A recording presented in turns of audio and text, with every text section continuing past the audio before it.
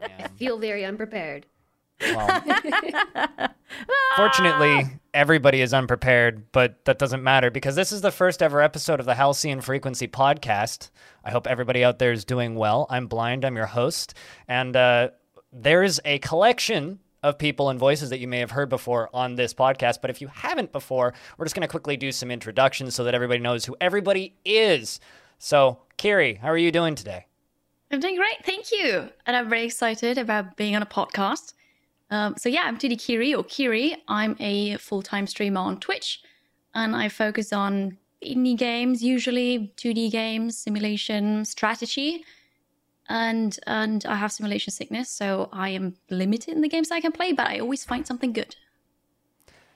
Yeah, well, I mean, the nice thing about like limitations is then like you get to focus more and get to know like the types of games that you're talking about really well because you spend a lot of time focusing on a very specific style of game, not even just like a subgenre. So some of the insights that you have on 2D games is kind of unparalleled. But also joining us today is Jess. How are you doing?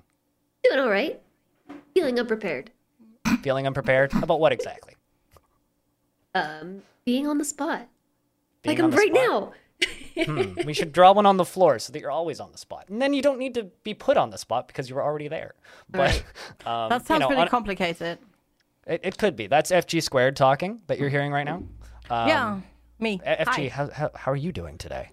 I'm doing great, and yeah, I'm excited to finally get this going. That's kind of been a little bit of a dream of mine to do with these particular peoples, with this group of peoples, and yeah, I didn't know that. Thank you. No, because we get to ramble about games, something that we all spend lots of times doing, and yeah, if you don't know who I am, I'm FG Squared, FG for short. I also stream on Twitch, full-time content creator over there. Play lots of indie games, but big variety of games. And I'm actually coming up on 5 years continuous streaming on Twitch this summer. So, wow! That's exciting. That is really exciting, yeah. That's a long time. Yeah. And you know, on the topic of just like, you know, waking up and being unprepared, Evil Trick, how's your intro to this podcast experience been so far? The quiet one in the corner. I'm half a mark deep in coffee. It's nice, honestly. I love going last. It's like the best. Then I can listen to what everyone else says, and I come up with my own little thing. I mean, I kind of didn't really go though. No, that's You're on true. the Yeah, spot. we put you on the spot. We can put you back on the spot. No, it's Evil Trick's turn. No, After Evil Trick, Jess, yeah. this is like streaming, but with extra steps. It's now your turn. No. Well, yeah, my name is Trick. I do the same as everyone else, basically, just differently. We all in the same like business, I guess. Like we stream, we entertain people, and we usually go live with a cam and a live audience. So this is different, but I'm looking forward to it. But we still talk a lot all the time. Yeah. Definitely still do. Echoing FG's kind of little sentiment about this kind of being a dream for a really long time. I've been like super torn on gaming podcasts for years because I've always kind of had like this like image in my brain of like when people go looking for content on video games, it's like, oh yeah, you know, you can go to like, you know, your GameSpot.coms, your Giant Bombs, your big aggregate sites. Like you can go to Twitter. There's tons of places and spaces for you to go find news about games. And the more and more we move into like this post 2020 world, the less that we get to actually directly interact with people and talk with people. And like one of my favorite parts about this job is being able to build up towards going to a big convention and meeting people who've been watching for a long time. And we're in a world now where E3 literally just isn't going to be happening anymore because not because of pandemic necessarily, but because they're just phasing out of existence. Like that, the need for them is going away because of how open the internet is. Like the need for physical place spaces is becoming less so. Like there's still definitely the social aspect that I hope comes back at some point in the future, but I think this is almost a way for us kind of as a group of creators to directly communicate on less of a, like, you know, we all stream, right? But we do it separately, generally. And us interacting directly isn't something that people that watch us and follow this our work get to see. And I think that this is a avenue for us to go about communicating directly with our audiences while also at the same time expanding into a new medium that none of us really took seriously up until now, I guess. What is well put. podcasts? I've never heard of it before. It's like pod racing? It's like radio. Oh, I have to say I'm a podcast noob, but I'm very excited about this. I've been listening to podcasts since like 2007. So podcasts are like a constant state of being for me. Whenever I'm not online, I'm listening to podcasts. So I love this stuff. I have the same good feeling thing as we're I here. do when you're in the beginning of the first day of a new class and you have no clue what's really going on. You're just kind of sitting there with your notes and scrambling and kind of following along like, oh boy, I wonder what's going to happen now. Where are we going to go? And then there's just that nerd in the corner who's like, I've been doing this for the last 17 years. And that's me. Yeah, I'm like, great. like- Get off like those you're- ropes. I'm like, but where's you're my only syllabus, 18. please? I need 2 more thesauruses to like deconstruct this sentence. But so Jess, you did kind of state that you didn't really get to go. So now that the rest of us have gone, would you like to talk a little bit about yourself, or should we just kind of roll forward? To build on the first day of class, right? Like this is when the teachers would make you stand up and talk about yourself, and then my mind would just go blank. And I God, still that's have horrible. this problem. I still do. Like people say, "Tell me about yourself," and I'm like, I am Jess. Jess is me.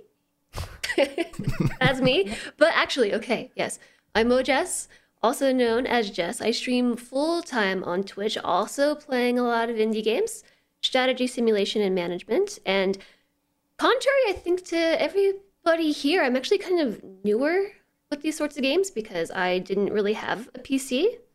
And so I got one day and was like, whoa, these games are cool. And I haven't really gone back from it. But so there's so many unexplored topics for me. I gotta ask, Jess, what was your first like console, or when did you play games for the first time? Was that like mobile? It was a Game Boy Color. Nice. Nice. Was it Pokemon? Yeah, it was Pokemon. Nice. The good times. Yeah. Simpler times. And this is where I Actually is a really say fun subject. that I'm not into Pokemon. Yeah. So if we Same. ever do an episode about Pokemon, I mean, I'm not really taking You're not that going day to off. invite it. exactly, I'm okay with that. I think we should vote FD But- out. Just I saying. suppose this is I the don't like time. Pokemon, so vote me out too. I'm blind. This is the time where I have to say I was actually on an episode, and I don't know what the show was called, but it was a Japanese Pokemon show, and I was actually on it.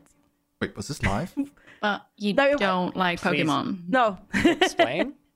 So, almost 8 years ago, I went to Japan with a friend of mine, and we went, because she liked Pokemon, we went to a Pokestop, and they were filming a segment for like a TV show there. And they were like, oh my god, foreigners, yes, let's go, grab them. We found the nerds. Yeah. So, yeah. I don't know if if a recording of that even exists. No idea. I really hope it does. Internet, you have a challenge. They didn't even they didn't even take down our names or anything like that. So yeah, but anyways, that's my, I guess, Well, we have a time frame. 2 seconds of fame. Yeah, it was I guess September 2014. All right. There you go. Go nuts, internet. But I think something that's like just like communication wise that we should probably get across right now is like this show is, it's not always going to have this many of us on it. Maybe we should talk about formatting just a little bit so that people kind of have an idea of what to expect from episodes of this show. Generally, I think episodes of this show is going to have about 3 of us on it, just for scheduling reasons. And we're going to be rotating slowly. So right now, like there are 2 other members of our team, Sui and Bellinair, who couldn't be here for this particular recording, but will be taking part in other episodes in the future as cast and hosts rotate in and out. So you'll hear a variety of voices on this show, covering topics related to video games, accessibility in games, our general interest in games and our games knowledge. And I think that over the next couple of episodes, there will probably be some like growing pains trying to figure out exactly what formatting is going to be for this. But something that I really want to point out that's not going to happen in this episode that will happen in the future is after this episode goes live, we're going to have a room on the official Halcyon Frequency community Discord where you can leave questions for the podcast. So if you're in that Discord, I very much recommend that you go and leave a question in that room for us to answer and pull from for future episodes. The more questions in there, the more we'll have to ramble over. So they don't even need to be games related. It could be like, what's your favorite juice? Or like favorite dessert? Or Pokemon. Or Pokemon. I was just thinking, but please just don't ask me about Pokemon. Specifically questions Bulbasaur. to FG about Pokemons. Bulbasaur is kind of a mood. Pokemans. Okay, good. Noted. Got I it. have a question actually. Isn't that a Twitch streamer? Nice.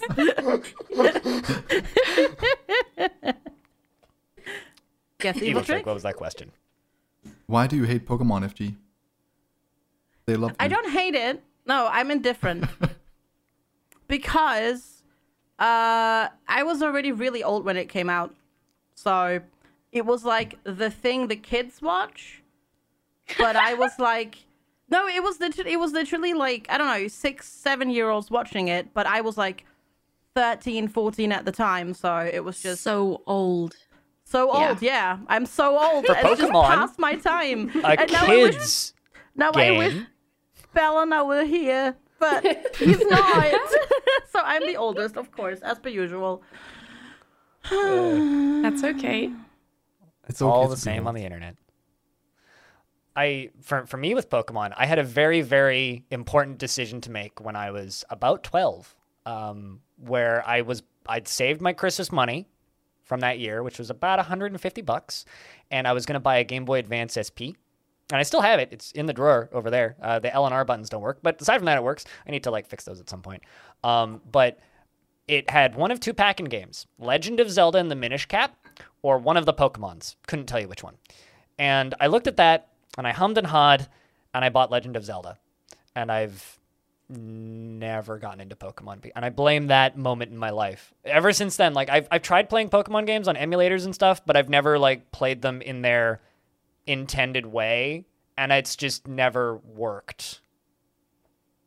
So On that's that note, my moment of that. I have actually played a Pokemon game, Mm-hmm. and I played probably around 100 hours of it as well. Ooh. But one? It's the photography one, right? no, it's Pokemon that's so X, good. which was the one that was out at the time I was in Japan. I just bought it. I think I got it on sale from my 3DS at the time, and I just played it. And I played it while I was in Japan, so it kind of, Okay. I know it was just that game that I played on that vacation, while we were traveling or like chilling, like in the evenings in the hotel room. And yeah, don't know. It's like kind of just, but I've never been back. Like I got the one that came out after it as well, and I did not enjoy it, so I returned it. Which, to be fair, it was a remake. It was one of the first remakes that came out. It was oh god, X and Y, right? no, X and Y was new, and then it came oh god, I don't I'm know. not a Pokemon person, so I don't know which I one wouldn't be able came. to It tell was you. it was one of the remakes, and I just didn't enjoy it. There is one Pokemon game that I loved. Pokken, which is Tekken with Pokemon. That doesn't It's- count. It was so fun. Me and a friend got really, really drunk like 3 weekends in a row and played a ton of Pokken. I probably put like 20-something hours into that in like a couple of weeks at a friend's house. It was good times, but never bought it. Would never play it again. But I think that we're going to take a real short break, and then when we come back, we're going to talk about the games that we've been playing over the last week. How's that sound? Sounds good. Sounds good. And spoiler, it wasn't Pokemon. Or was it? No.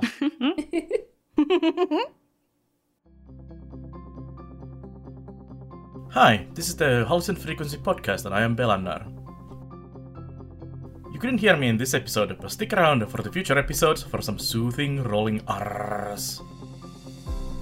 Meanwhile, hop over to twitch.tv/Belnar for some building management and strategy games, plus all kinds of variety. Come say hi, and let's go on with the show.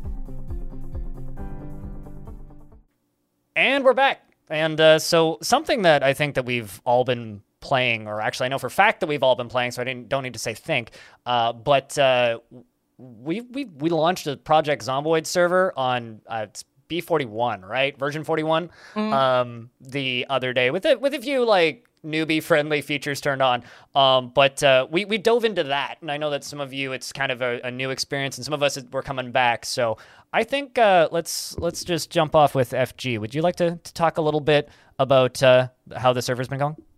Yeah, no, I think so. I'm the person responsible for setting it all up. So if there's anything that's broken, blame me. I'm sorry. Dang it, FG. Yeah, like how, for example, we already spawned into a world that was going on, so I had to scramble for like 10 minutes to figure out how to reset the world, but we got that all sorted. Growing paid's done, and so far I think it's been going really well, and everybody's been having lots of fun. There's a couple of bases popping up, lots of deaths. I know Evil Trick died a few times today. I died a few times today. The community members died a few times, and yeah, it's been great fun playing B41 in multiplayer. There's obviously still some bugs. Hot tip: if you try to make pancakes in an oven, you will have infinite pancakes. No cheese pancakes, just pancakes. Yeah, I know. About Jake. pineapple pancakes. Ew. Maybe. I ate one of those pineapple pancakes. Yeah, They were delicious. Sounds good. It filled me up. I went from like being peckish to bloated. It was pretty great. Yummy. But yeah, I've been having lots of fun with it. How's it been going for you, Jess? Because I know you don't really like zombies all that much. I hate zombies. But okay, I have this struggle with this game because I really like it. I really like the experience and the gameplay loop that it has and the opportunities for multiplayer and crafting, but then there are all these zombies in it. And so, I don't know. I like it, but I hate it. Love-hate relationship. But You maybe just want like semi-realistic life sim where you can just hang out with your friends in a house and like garden. Yep. Minus the zombies. I mean, I would play that. Probably. If it was good. No, but I think the thing is, and that is a point that Jess brought up. Zombied, yes, it's been in development for like a really long time, but it's like one of those games that has such a deep system in it. Like the systems are so intertwined and so well layered, and it's just almost unmatched, I think, and that's what makes it so good. Like I can think of one or two games that are based in also similar have it. DNA that Yeah. very much outdo it. But as a multiplayer experience, it's the only one. Yeah, but just the fact that you have a map in game and you can mark it if you have a pen, and you can only delete stuff off the map if you've got an eraser in your pocket as well. That is so cool. I love that. Yeah, it's the first time I tried to mark the map and I was like, what? No pen? OMG. It's so brilliant. Yeah. I screenshotted the map and edit the screenshot in MS Paint. Fight me. No, you're cheating. That's what we did the first time when there was no map yet, right? You need to pick up the pen. Yeah, the first time we played Zomboid as a team, there was no map in the game, period. And the only way you could get a map was by going to projectzomboid.map.com or Yep. whatever the URL was. That is and it true, was yes. like this large map of the thing, which I was doing the same thing on, so... Back when pens was the only thing you could use to one-shot a zombie. But it only lasted twice, Yes. then it would break. Yeah. So Evil Trick, what's your experience on the server been like so far? Like, specifically today is like probably the worst day to ask me, because it's like I have a love-hate relationship with Project Zomboid because it's so good. Sounds familiar. It's so good, but it's also so bad at the same time. Like, overall, I would say the game is good, but I mean, the crafting and everything is cool. But the combat systems and everything to do with combat just kind of sucks, in my opinion. It feels like playing Stardew Valley with your friends. You're having fun, everything is good. Then you leave your house, your village, and then there's suddenly a horde of zombies just murdering you, and you have to start over again. Yeah, the pain. Yeah. So I like it. I've had some good experiences setting up bases, and people have been like gathering cars. The first little city we had was like I think 10 cars placed in a circle, and we got in and out of the circle through the cars. It was really cool. But That's kind of awesome. yeah, like the crafting and building and the depth in the systems of just getting down like the tech tree of building stuff as well is honestly amazing.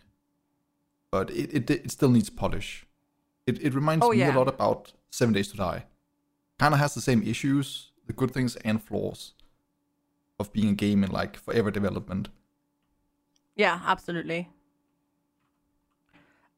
Zomboid is probably also one of those games that's definitely, in periods of its life, definitely has suffered from feature creep and like scope creep and all of that sort of stuff. I think they're trying to kind of pull back to like that a little bit back together again.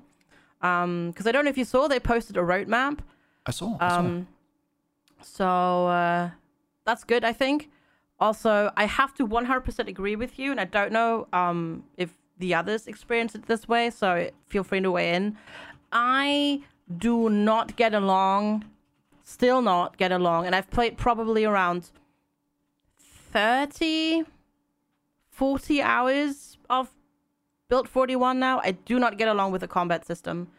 After playing 39 for a while, or for a long time, where combat was like I don't know, it Press felt more space fluid, bar, push him and it back, worked. and then step on him.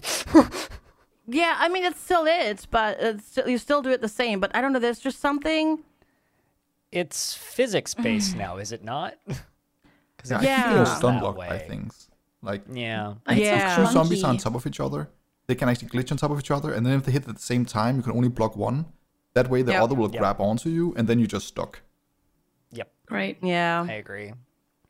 Yeah, it's like. Experience has been die, so Yep. Like for me, like the meta of it now, instead of like trying to just single them out one on one and fight them, now it's just like you spam Q to yell and run in circles until you get a big horde of them behind you, and then you run through a building or like jump over a fence and then like loop back around, and then they just kind of hang out there for long enough so that you can loot the building or repair the car or do what you have to do, and then you drive over them or just leave, has been kind of my experience. But Yeah, I've definitely. seen people do that. That seems to be working. Yep. that's what I was doing the most. I mean, I kind of like it as a, you're not supposed to fight the zombies, like run away. Like I like that as a gameplay mechanic. Like maybe I'm not entirely sure what the team is going for, because I'll be honest, I don't follow the development of Zomboid at all. It's just a game that appears on my radar once every other year, and then it's like, all right, time to play some Zomboid, let's go. But it's for me, the game was always less about the combat and more about the teamwork, building up a base, and hiding. And I like horror games, I like spooky games, I like games that pressure you into being in a corner, and I think that works. But yeah, the combat is clunky as all. I actually think that is my problem, because I want to fight the zombies. I want to kill every last one of them, and then I always end up dying because I'm not supposed to. I think that's why I can enjoy the game so much, is because the focus is not on engaging them. Like, you can play smarter about it, or with them, around them, and I kind of like that, rather than being forced. Like, a lot of zombie games are just all about the jump scare and like gore, and I just enjoy that that's not the case. You can be a stealth god if you want, which I appreciate. But the violin sound when they see you, oh my god, yes, holy! I screamed so many times when I was streaming it because it's so loud. You go into a house, everything's dark, you turn around a corner, and then suddenly violin sound, and then that's Jump just scare. Oh yeah, I hate violins. They're the worst. Yeah, the thing is though, it's not even the zombie that scares you, it's the sound, because it's so loud. Exactly. And you can't make it quiet. I got a either. really good example of that. Literally today, when I was streaming it, I was going through a house and was super sneaky. I had low health, and I was just doing sneaky stuff, and I could see in my sneak skill that I was getting XP, which meant there was a zombie nearby. I was nervous. So I kept going through the rooms, and then suddenly I hear this loud noise, and I almost panicked. And then I figured out it was because I leveled up my sneaking, and it made a loud noise. It startled the living shit out of me. That's great. One of my favorite moments, which was happened with Jess, was we were moving from one house to the farmhouse, which was kind of off in the woods, which will probably have an epic stand at some point at it. But we gathered everything, we put it into a truck that I'd recently found and a van that we had, and there was 4 of us at the time, so we all got into those 2 vehicles. We start driving. We're driving down the highway towards the thing, swerving around zombies and whatnot, and the car behind us is about a screen behind us, and the person driving that car was in a completely different part of the world, so their lag was a little they were better connection to the server, essentially. So on their screen, they drove up behind. We're driving about 2 cars behind me, but on Jess's screen, my screen, they drove up right next to me and then did a hard right directly into the windshield of or into the driver's seat of my car. And I don't even know what happened, but it was actually kind of an amazing simulation of getting knocked out and waking up after a car accident, because all I knew was we were driving. They drove up beside us. They turned to the right, and then the screen went black and turned back on with almost no field of view, bleeding. My hand was obliterated, and the car was spun around backwards and the horn was going. On my screen, we just drove right into you, and your car just spun out behind and just crashed into a fence. Yeah, and then it was me and Stone, who were in the van, fell out and then bandaged ourselves and realized we both needed splints and stitches, which we didn't have with us. So the people from the farm who were luckily watching the stream saw this happen, brought a truck down and tied my truck, which had all of this stuff in it because it couldn't start up again after that. The muffler was gone. They tied the truck to that and then drove us to the farm, which was an awesome experience. A little frustrating, but also now there's this story, right? And that, my character that I was playing as there went off and ended up dying trying to collect more cars. But Zomboid reminds me of the early days of DayZ, and I don't know if any of you guys played the old DayZ mod. I kind of maybe you did, maybe you didn't, but it reminds me of that, where in DayZ, if you ran into one zombie, you were dead. If there was one zombie running at you, you 99% certain you were dead. When you saw a crowd of zombies, the only thing you could do was run. And the gameplay was PvP. So player interactions, do I trust this person, or are they going to knock me out and steal my shoes? And then eventually walking, your feet would start bleeding and then you'd bleed out. Is this a person I can trust? And I think that currently where Zomboid is, I think Kiri would enjoy Endgame a little more when everybody has shotguns, but currently where Zomboid is, I think the game shines at its best just in the little stories that you can tell with 4 or 5 friends and the mistakes on the highway. Completely Definitely. agree. Absolutely, yeah. Yeah. Yeah, because the game got all the systems it needs to be really cool and well fleshed out. It just needs that little bit more depth and detailing, so you can see, okay, what does it even mean to have Carpentry 3? What can I do in the future? There's this crafting book and everything, but you can only see what you know right now. So you have no clue what you can actually do later until you get the skill. But that takes so much work, and if you then die, you will just never ever get there. So you'll never get a chance to experience the crafting end game. Yeah, I agree. I wish that their tech tree was a little clearer. There's mods that can help you around that, where you can basically write a journal with what you've known, and that saves your XP. So you die and respawn, you read the journal, and you get your skills back. But I at the same like that sounds really cool, but at the same time it also takes away a lot of the fear of the game, I think, because Yeah. it's a survival game. You're supposed to just lose everything and then start over. yeah, exactly. You have so much consequence to you. There's so much consequence to you dying. So yeah, using something like that feels a bit cheeky. I could For see sure. a mechanic where you would keep a journal, and if you died, the journal dropped on your body, and you had to go recover it, and compensating for that loss even more so that you would either get a loss of multiplier or just your skills would degrade when you pick it back up.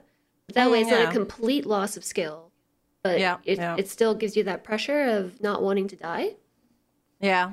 I mean, leveling like it things if it is gave me, also like, isn't 20. that bad. Like, you got the books so you can get the multipliers. The problem is, on a multiplayer server, it takes forever to read a book. It takes It does, 7 yeah. minutes and 45 Fast seconds per reader. level 1 book. With fast learner and fast reading. That's I a was just long gonna time of say just standing with still. fast reading. Yeah. Yeah.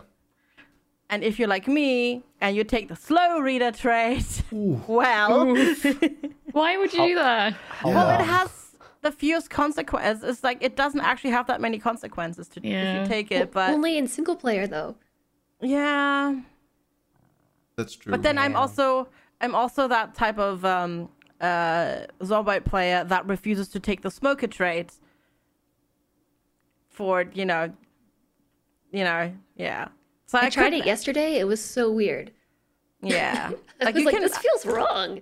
I haven't. I take Exactly, this- yeah. I take the smoker trait for like real life RP reasons, but also like I would take the smoker trait early on when cigarettes are plentiful, but as time goes on, they get harder to find, and that it becomes less good.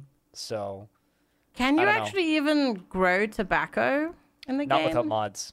Uh, You also can't craft cigarettes. Well, I mean, since we have respawning loot on the server, I guess theoretically they might pop up again, but I've been seeing less and less of them already.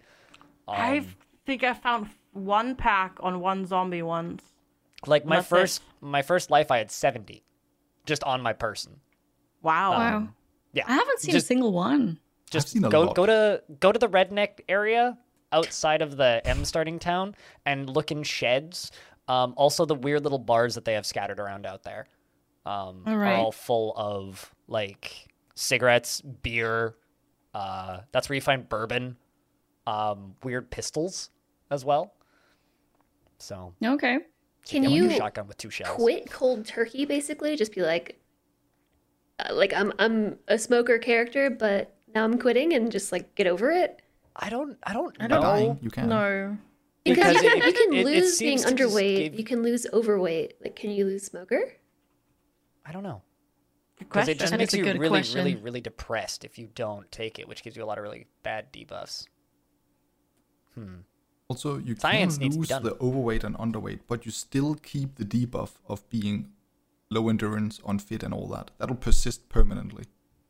That's Oh, really? Even if you exercise, because you can Yep. do that now. At least that's what my chat has been telling me. But Well, that sucks. yeah, exactly. Because I started with like being like obese and everything. I was hella slow. I was like, you know what? I'm gonna Rocky style work this off. It's gonna be fine. I'm gonna survive forever and drop the kilos eventually, which never happened. But yeah, Well, you And drop then the you kilos died. just Then I died. into a zombie's tummy. I became a Big Mac. Big Mac zombie snack. Nom nom. But, you know, I mean, Zomboid also isn't the only thing that people have been playing around here. So, I mean, FG, do you want to talk a little bit about Factory Town? Yeah, so Factory Town is kind of basically, it already tells you what you get. It's a colony builder, town builder game, plus a factory game. And you can't really ignore either. It's a game that was in early access for quite a while. I know some of you also played it in early access, but it finally dropped in full release last November. So I'm playing it right now because there's a little bit of a lull in games right now, new releases. So I was like, let's pick up some, games that came out last year that I didn't get to. Ended up playing Factory Town for like 3 days straight. And yeah, it's just really charming looking, isometric, tile-based factory game. That is a lot more complicated than it looks from the outside. So, like, I'm playing through the campaign, and I'm only on map number 5 now, and I've played almost 19 hours, and I've only completed 4 campaigns, and there's 8 campaign maps.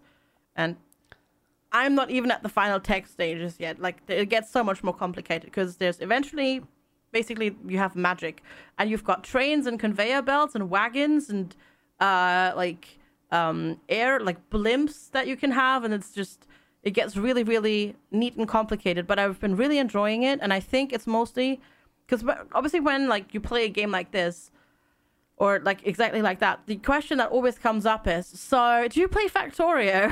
And I have played it, and Factorio is great, but I have realized that I do not like combat in my factory games whatsoever. And luckily there's no combat in Factory Town. It's just very chill. There's, yeah, resources will eventually run out, but you have so much time, and you can make more resources spawn by just spending money that you make from your citizens, because you have to supply them, which is a little bit Anno-like. Yeah, you have to supply them with goods and services so they're happy, so the houses level up, so you can get more workers, because each building needs workers, and each like wagon and caravan needs workers and that sort of stuff. So you can't just neglect them. And I don't know, it's just really chill, and I've just been really enjoying it. You're reminding me how much I like that game. You should play it. You should play it again now that it's out. It's really, really I good. played it so long ago that magic and trains and everything were not in there. And I got to logistics and just kind of hit a wall. And even then, I think either the dev or like one of the community members was in my stream and was like, okay, there's guides for it. You can figure it out. And I was just like, nah, I can't figure this out. It does. Kind of how I feel. Yeah. Like it's funny that FG says that it's a factory game that is way more complicated than it seems, and to me that game is just 100% a trap, because I look at it and I look at the screenshots and look at the trailer, I'm like, this looks awesome, and then I play it and I'm like, oh no. You also said it's a chill game, right? Factory games are not chill for me. Like, they break my brain so hard. And the only thing I liked about Factorio was the combat. Because that's something I understand, you know? I can make ammunition, because that's easy. And I can build defense towers, and they can run around and kill things. But all that mind-breaking spaghetti conveyor belt thingy, no.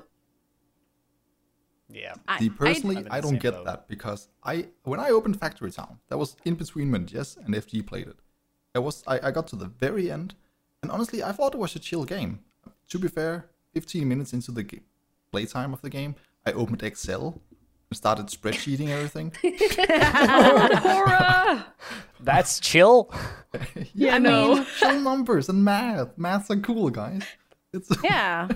I mean, graduated school for a reason, so I don't need to think about that anymore. See, the funny thing is, to me, like, I enjoy factory games, but I don't enjoy that. So that's one, like, when I get people into my chat and they're like, oh my god, you can optimize it like this, and you can do this, and oh my god, this is taking super long, and I'm just like, yep, I don't care, because I do it, but I don't do it very optimally.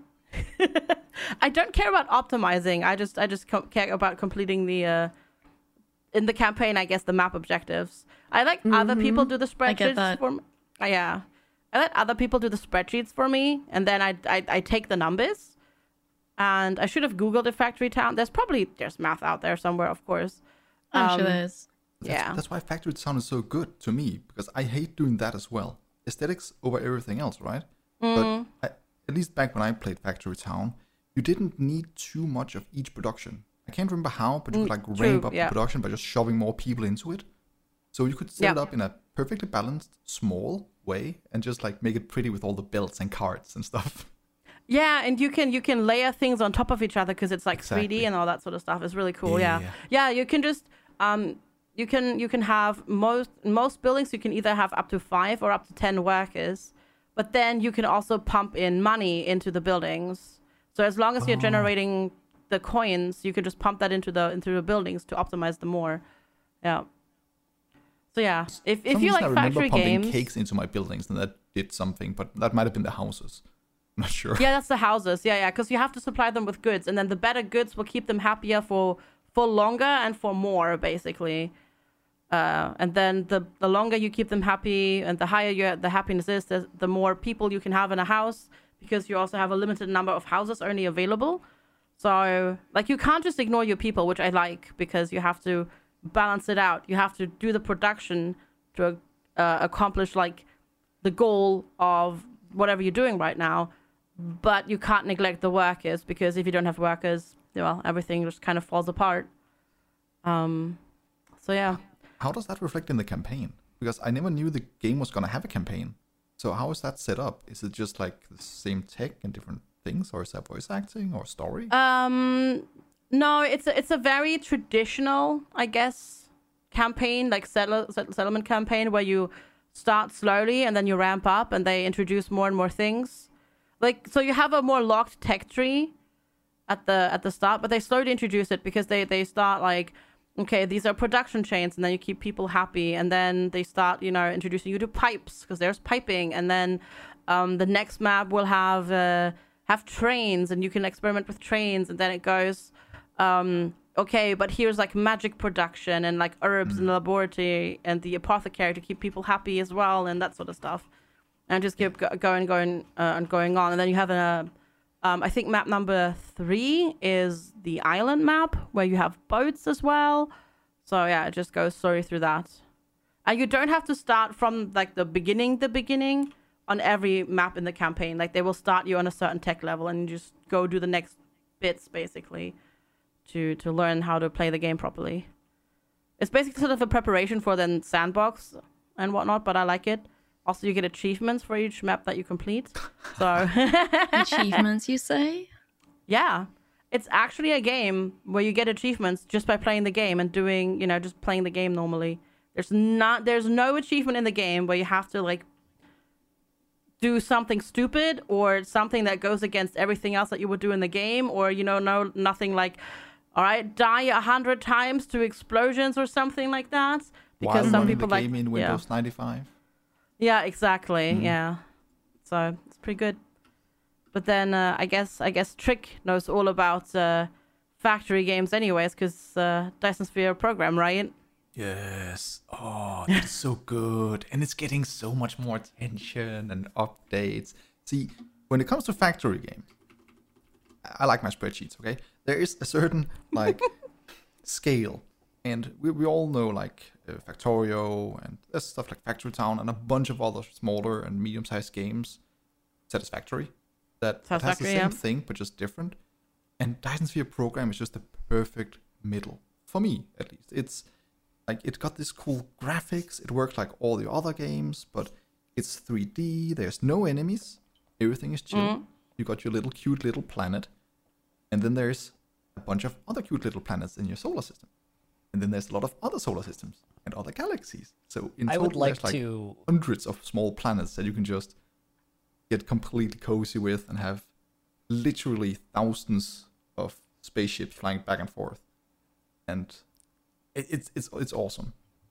Evil those Trick, who don't know I would like to interject for a second and just say there are bad guys in Dyson Sphere program. It's the player. You are the planet-killing murder race that is just going from planet to planet to planet, consuming all natural resources and destroying everything that could have lived there for your own personal gains. But I would argue that my black concrete covered planet looks better than all the nature did before.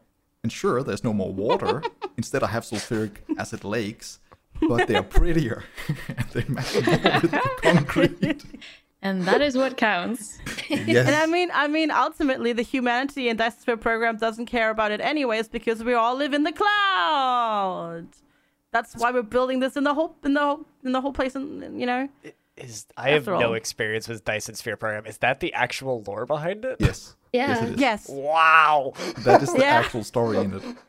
You're like Okay. deploying the machines to Yep. basically keep your infrastructure, like build your infrastructure and keep the infrastructure alive, right? Yep. Yeah. That's why Pretty much- when you start the game, because you're one single consciousness that was singled out, Yeah. and you get uploaded into the mech, right? You get separated from everybody else that's in the cloud, and that's why the game, when you start flying in your mech, and you zoom towards your starting planet, and that's why the game says, "Welcome to the real world," because you've never been in the real world before, because you're just from online. So it's like, yeah, I don't know, it's It's like 2021. Interesting. yeah. It's I need to get back to the Dyson Sphere program because that's coming out soon, right? Like I mean, later has- this year. I think it's just technically come. I'm not sure actually. I know there's a big, early big access patch still. in like 8 days on the 22nd Yeah. of January, but I loved this game, and it was up there on my Same. list. Like in my top 3, it was up there. No, I played it when it came out last year in January, and I sunk 76 hours into the game, like in one playthrough. I've got 94. I didn't realize I played that much. It was so good. I really hope this game brings multiplayer. I don't know if they plan that would be to, but insane. Yeah. at least just like 2-person Dyson Sphere would be awesome. it really would be. Yeah. My issue with it was that, so with my simulation sickness, when you walk on a planet, you see that it's a globe and you see the background passing by.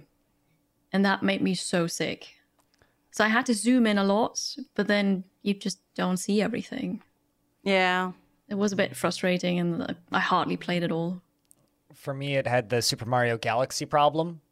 Which is how I think of it in my head, which is that issue, the like spherical world walking around it.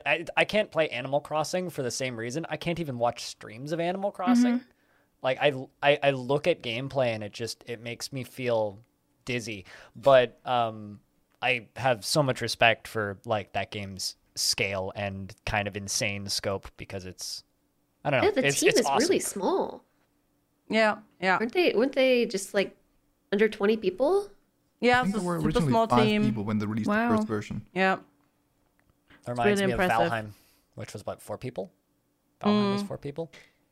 Yeah, that's Yeah, crazy. Valheim was another one that I was considering for a top 3, but not so much for me, but because of just what it brought to the table. Yeah. We'll get to that in the next segment, I think. But since we're jumping around a little bit here, Kiri, do you want to talk a little bit about Battle Brothers? Oh, yeah, absolutely. So it started with playing War Tales. Not going to go into that, but they're very similar. War Tales is early access, not quite my thing. But then I realized, hey, I have Battle Brothers, and it's also an open world RPG. And you basically do the same thing. You run around, you have a company of people, you quest, you fight turn-based battles. And taking a game from your backlog is always a good idea. So I thought, yeah, let's try that. And I'm so happy I did. So it's been sitting in my library for about a year, collecting dust. I finally dusted it off, and it's so much fun. It's very complex and difficult and challenging. But since it's my first playthrough still, after, I don't know, almost 30 hours, I think, I just do something for science. Like, I make a hard save, and then I'll say, okay, there are some ruins. I have no idea what's going to happen. Let's go in there. Then I realize that's a bit too difficult for me, and I reload again. But no, it's super, super fun. I'm enjoying it a lot in my community too. Yeah, I did the same thing actually as Kiri. That's what I played like in the Christmas and like in the period between Christmas and New Year's and a little bit after New Year's. I also jumped into Battle Brothers for the first time because people were exact same thing. Like if you're playing War Tales, you've been really enjoying it. Go try this game out, and yeah, it's great. Though I think I made the mistake playing Battle Brothers.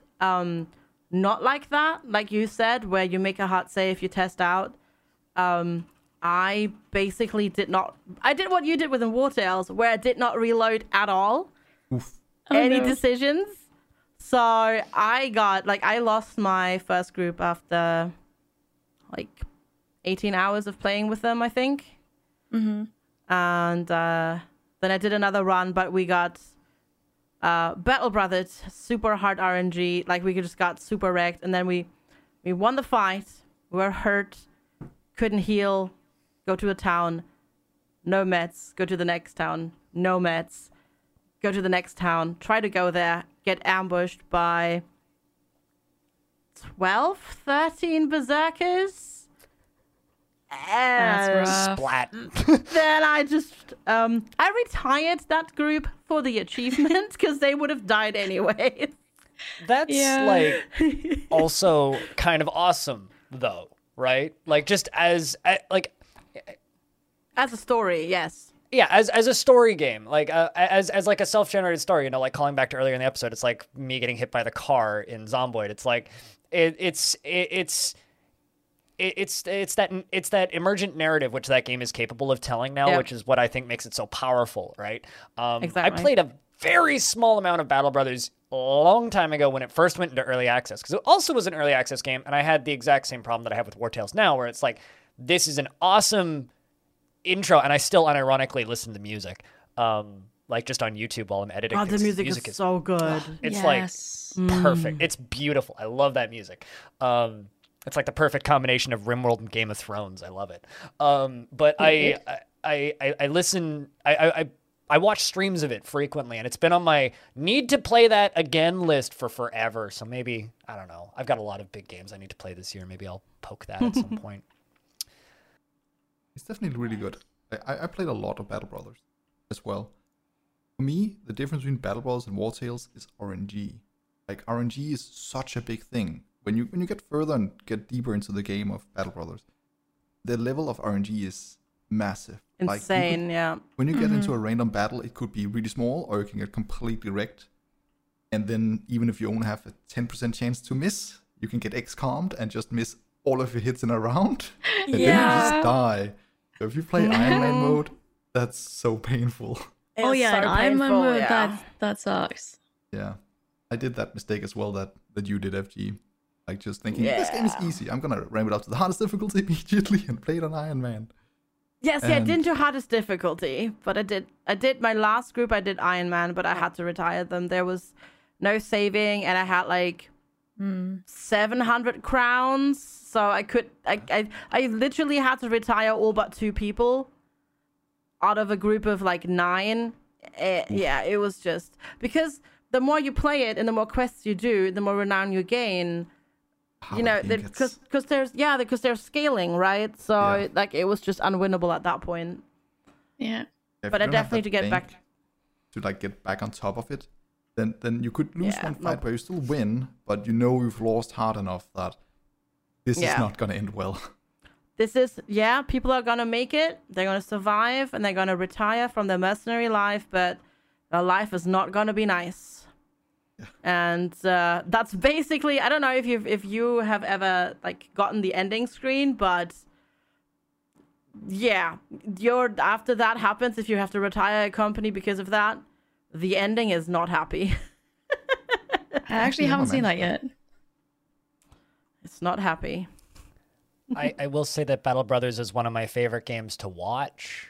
Oh, absolutely, yeah. Like, friend of the show, Northern Quarter is somebody who I've spent countless hours late at night just watching him slowly fall down into the depths of madness. Just everybody one by one losing an arm. This person gets maimed. You're done. Okay, let's just sadness, but entertaining sadness, right? And I Yeah. think that like I am of the opinion that games can be fun without you seeing even any of the content. And if a game is if a hard game can like balance the pain with and make that pain into replayability because you want to tell another funky story, I think that stuff's real fun.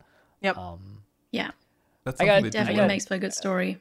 I got a really short one to cram in here right after Battle Brothers, which I bought on impulse, if I can do that real quick. Oh, absolutely, go for it. So there's this game, or there's this developer actually. I should back up. There's a developer named Walter Machado. I'm not actually sure how to say his last name. It's Machado. And they've been making games on Steam for a number of years now. And I'm terrible at all of them. They're very cheap. They're usually around $1 or to $5 tops. And they're usually games that you can, if you're good, finish in a couple of minutes, but you never will because you're not good. You're terrible at video games. And basically what he makes is he makes really, really, really, really, really, really, really, really, really, really, really finely tuned top-down shooters or arcade games with a very specific kind of cyber horror, fleshy, almost like alien aesthetic, like kind of like just grimdark horror sci-fi aesthetics. And I love the look of them. I love the music, so I almost always buy them on impulse and play them for a couple hours. And he put one out the other day called Quicker Flak. And it's a game that can be finished in 60 seconds. And if you talk about achievements, you get all of the achievements if you finish the game in 60 seconds. It's semi-random maps in a kind of hex grid. And it's a top-down twin-stick shooter. It has, like, you use WASD to move, or controller if you want to use that, and mouse to shoot.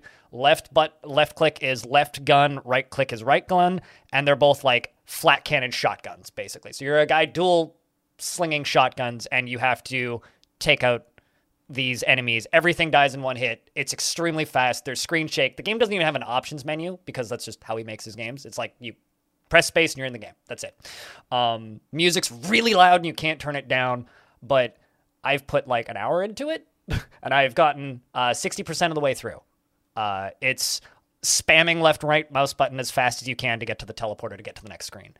I just wanted to shout it out because I'm really enjoying it. I'm never going to stream it, but it's a fascinating aesthetic for a video game with an excellent atmosphere.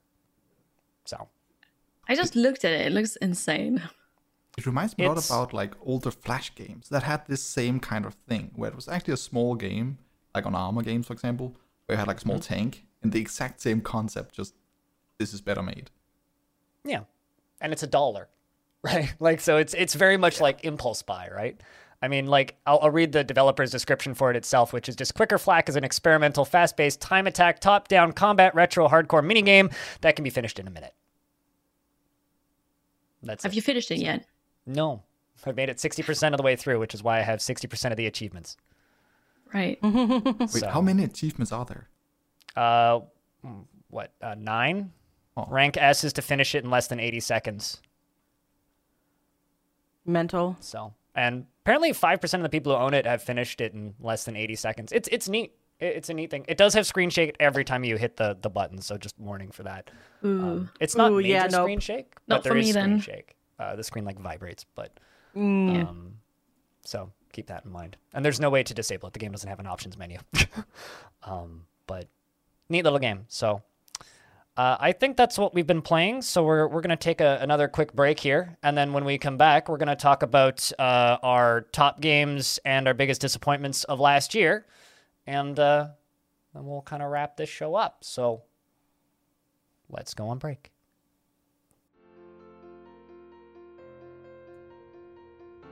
Hi, I am Sui. I'm not in the current episode that you are watching at the moment, but I would just like to say check out my stream. I play a large variety of games, mostly like indie wholesome games that are super fun. So yeah, if you'd like to check that out, make sure you do so. Anyway, back to the show.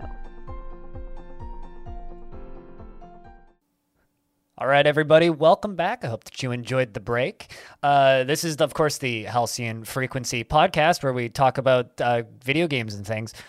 So this segment is a little bit in flux right now. This is the first ever official episode of the podcast, of course, but this segment's a little bit in flux. So this is probably going to end up being that audience interaction segment that we mentioned in the future, or news, depending on if we're discussing news that week.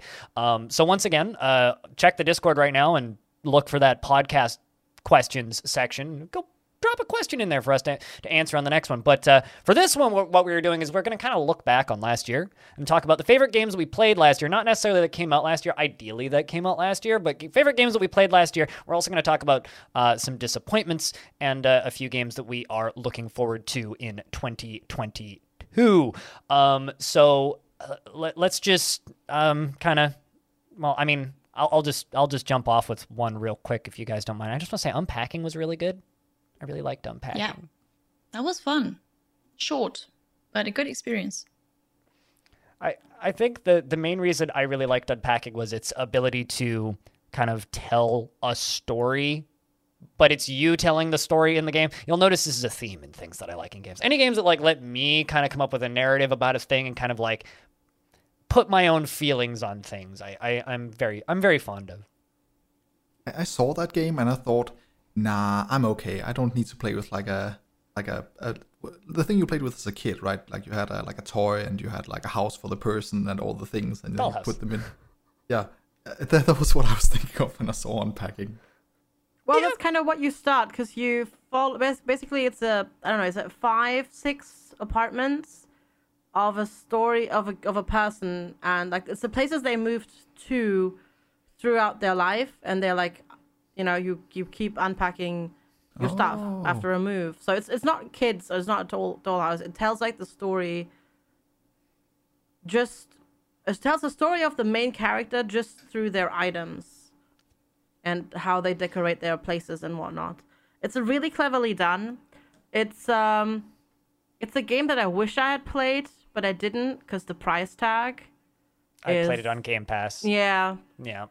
Yeah, because the price tag for 3 hours was very rough. Probably somewhat deserved, because I don't know if y'all know, but they, I don't know, they've recorded tens of thousands of different audio cues for the game, because depending on where you put something on a surface, it makes a different sound. Like, depending on what item it is and what surface it is, and depending on where you put it on the surface, it makes a different sound. Like, it's the audio system in that game is nuts.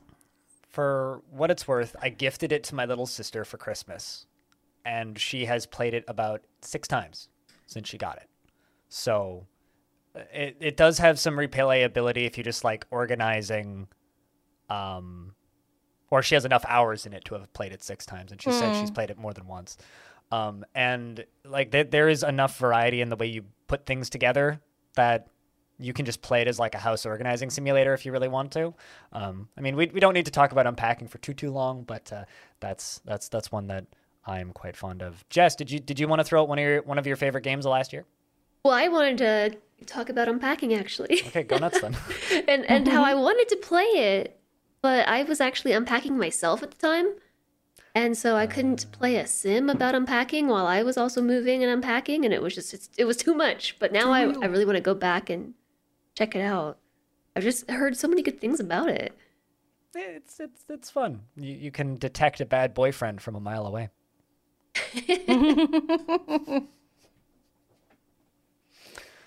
Ominous. Very ominous. Yeah, now I'm just confused. There is story to it. It's so good. It's neat. It's an interesting little video game. But it's definitely very unique, I think. Yeah, I think so. So, Jess, did you want to select a favorite game from last year, or? Yeah, it was a hard pick for me because I liked so many things, and there were so many little puzzle games that came out that I really enjoyed. But as far as like my top game, I think would be Potioncraft, and it kind of because it came out of nowhere, and I didn't think I would like it half as much as I did. And I had so much fun with it. I played so much of it. And I felt like it was such a good balance between puzzle and simulator. And it had all these sound effects that really tickled my brain. And it was very spatial and unique to other crafting games that I've tried. And I really like the fact that it's early access, because I think as a foundation of a game, it's really promising. If Potioncraft had released as a full game, I would have been like, nah, it's not very good. It's super limited, but I feel like there's so much more they can do with it, and the roadmap looks great. Yeah, I'm excited for when that comes out. I don't think I'll touch it again before it comes out, but it's definitely gonna. Everything.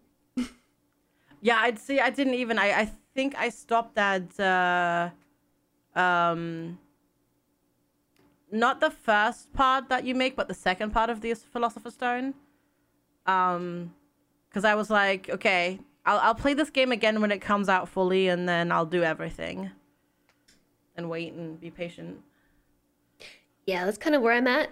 They're adding more reagents and everything to it, and it's just going to be so much more in depth, I believe.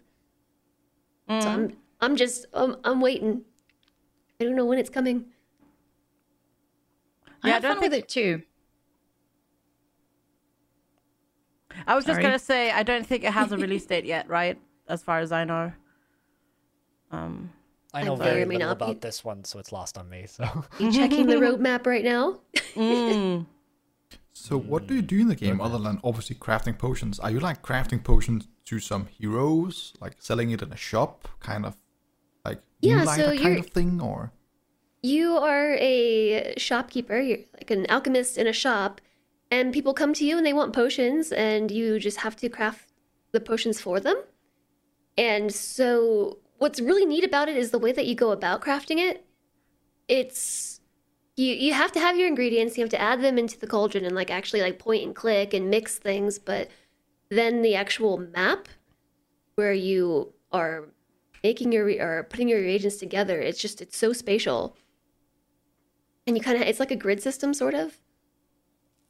I can't really describe it without showing you. It's so cool. It's like, I don't know. I love it. I just like that it looks like a painting at all times. Yeah, I like that It looks too. like art.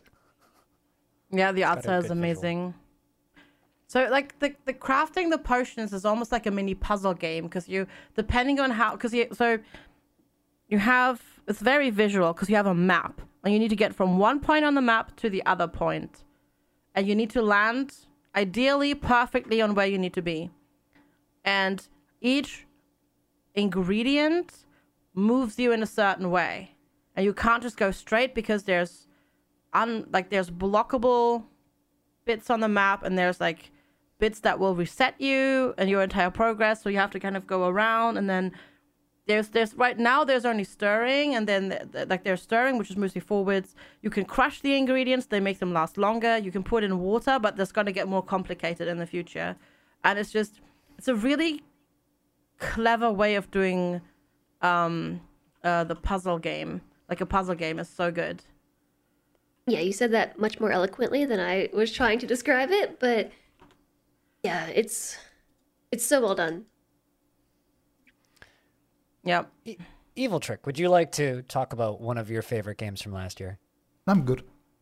Yeah, of course. Okay, fine then. FG, would you like to talk about one of your favorite games from last year? Sure, yeah. Yeah, why not? No, go ahead, Trick, go. And I don't want to. Okay, yeah. So I think one thing that has to be mentioned, I'm just gonna say this straight off the gate. It needs to be said. Final Fantasy XIV Endwalker, just to please the audience as well. Just an amazing game. By far, my favorite game in the last year here. Because there's been so many bad games. There's been so many games releases. There's been so many during COVID, but Final Fantasy XIV Endwalker was just good. I personally just got to that expansion literally a week before it released, and it's just good. If you like a good story, you like a good RPG, it's like 120 hours of just reading, but damn is it good. Like, it brings in everything you want and just more. I had to translate 50% of it to my Danish friends while playing it, but just an awesome game. Like, really well made RPG where you can feel that the devs actually care about their audience and the time they put into it. And it is super rewarding in that way. So, though I haven't played it much after getting to that max level, I've completely enjoyed the story. That was by far my favorite game moment of 2021. While I didn't even stream it, it was just my guilty pleasure, enjoying alone. Awesome. Yeah, I wish I could get into Final Fantasy 14. I I've don't never know played if Final Fantasy. it's the art style, or I don't know. Like, it's just I need there's Bellana something. and Sui here. They're like uber nerds for that Yeah, game. yeah. We'll get the three of you on an episode at some point. You guys, Yes. I'll just sit here. You guys can just talk about Final Fantasy, and I'll just be like, I'm here, I think. Just the music of that game is the best music I've heard in any game almost ever. And I'm a diehard Zelda fan. Like, it is so good. They need to press more of those record collections so I can buy one. Oh, there's a record collection for Final Fantasy. They did a limited edition Final Fantasy symphonic rendition for just the MMO, and it was very limited and was hard to buy, and now it's very expensive. So, but yeah, that music's good. There's the bazillion things I would say about that game. But basically, it's good, it's rewarding, it's good music, it looks pretty, and the community is awesome. Like, it's actually fun meeting new people online, which is, in a lot of more competitive games, a little bit more of a, yeah, no thank you, I'll just do this quest myself or with my community. Awesome. FG, is there any game that you would like to bring up and chat about? So, just like at the start, like I had in 2020 is when I pivoted my content to like full-on variety streaming. So I went from like streaming mostly one game or one genre to just basically kind of just doing whatever.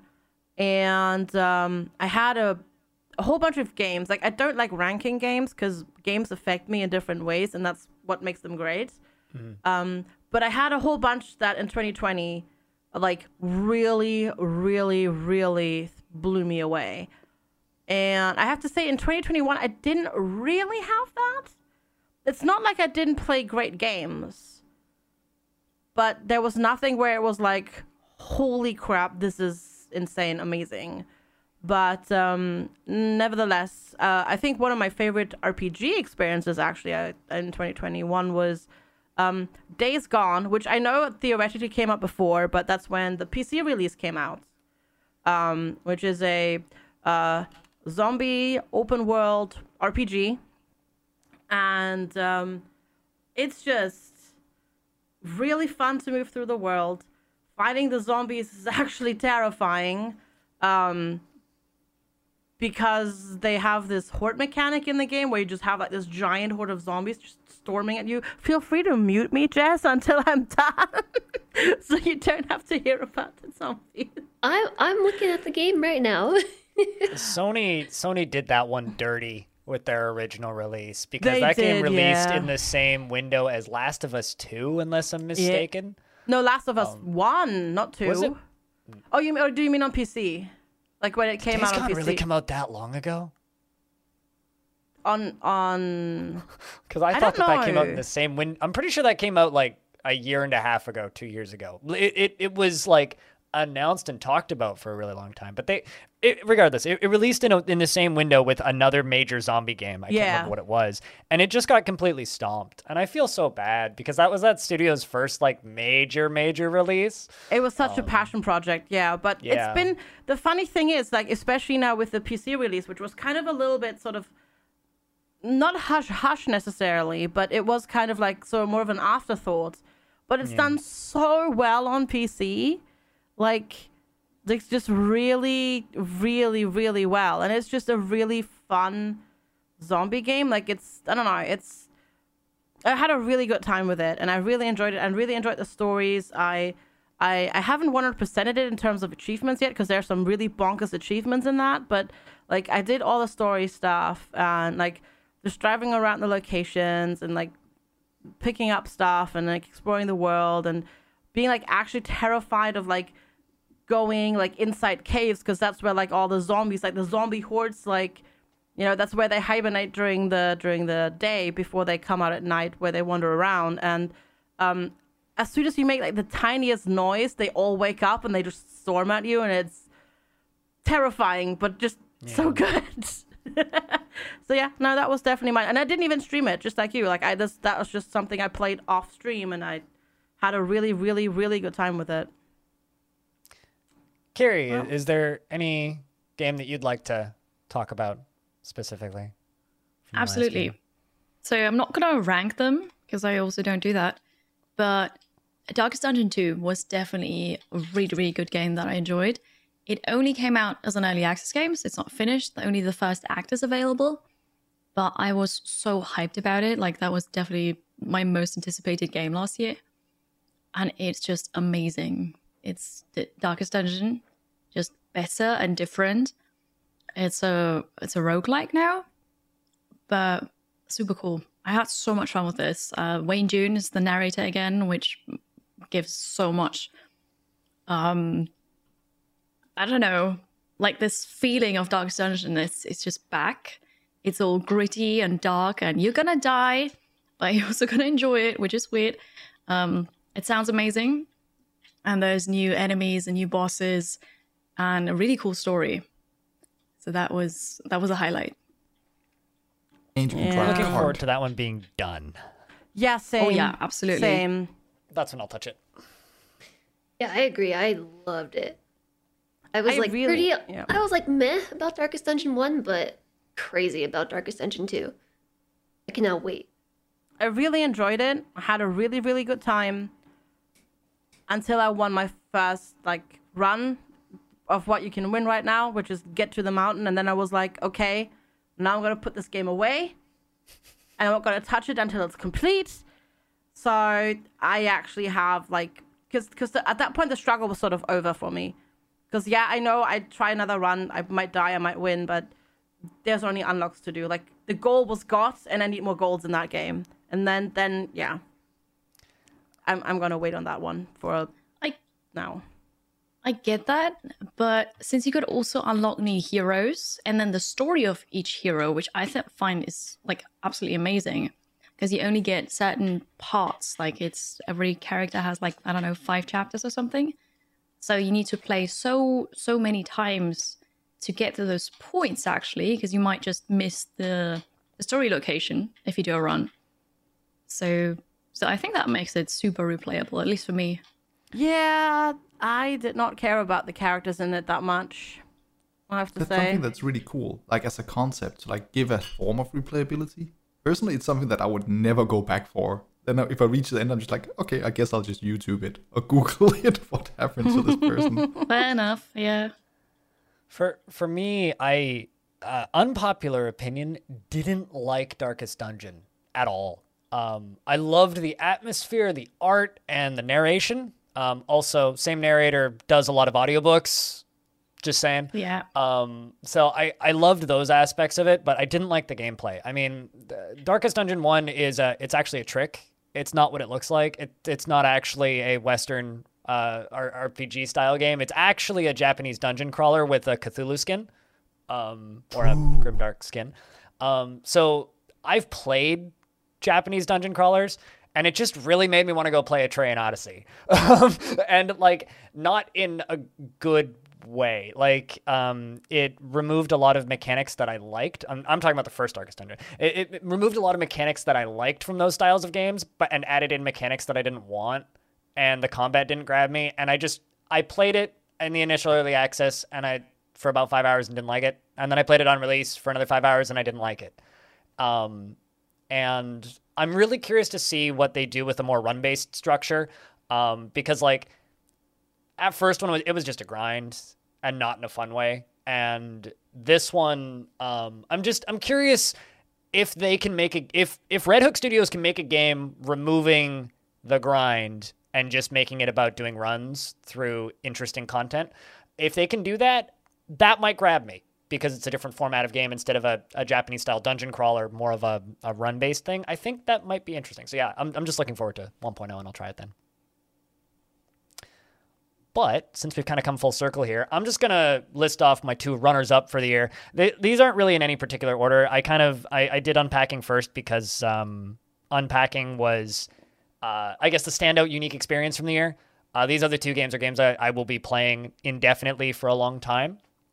The first runner-up is Jupiter Hell, which I've been playing since the initial early access release, almost every patch. I love that game. It's probably one of my favorite modern roguelikes, just period. I honestly don't know how anybody else here feels about that game, but it's just, it's brutally difficult. It's everything that I like. It's replayable. It's tactical. The soundtrack is a banger, and I love that game. So It is so difficult.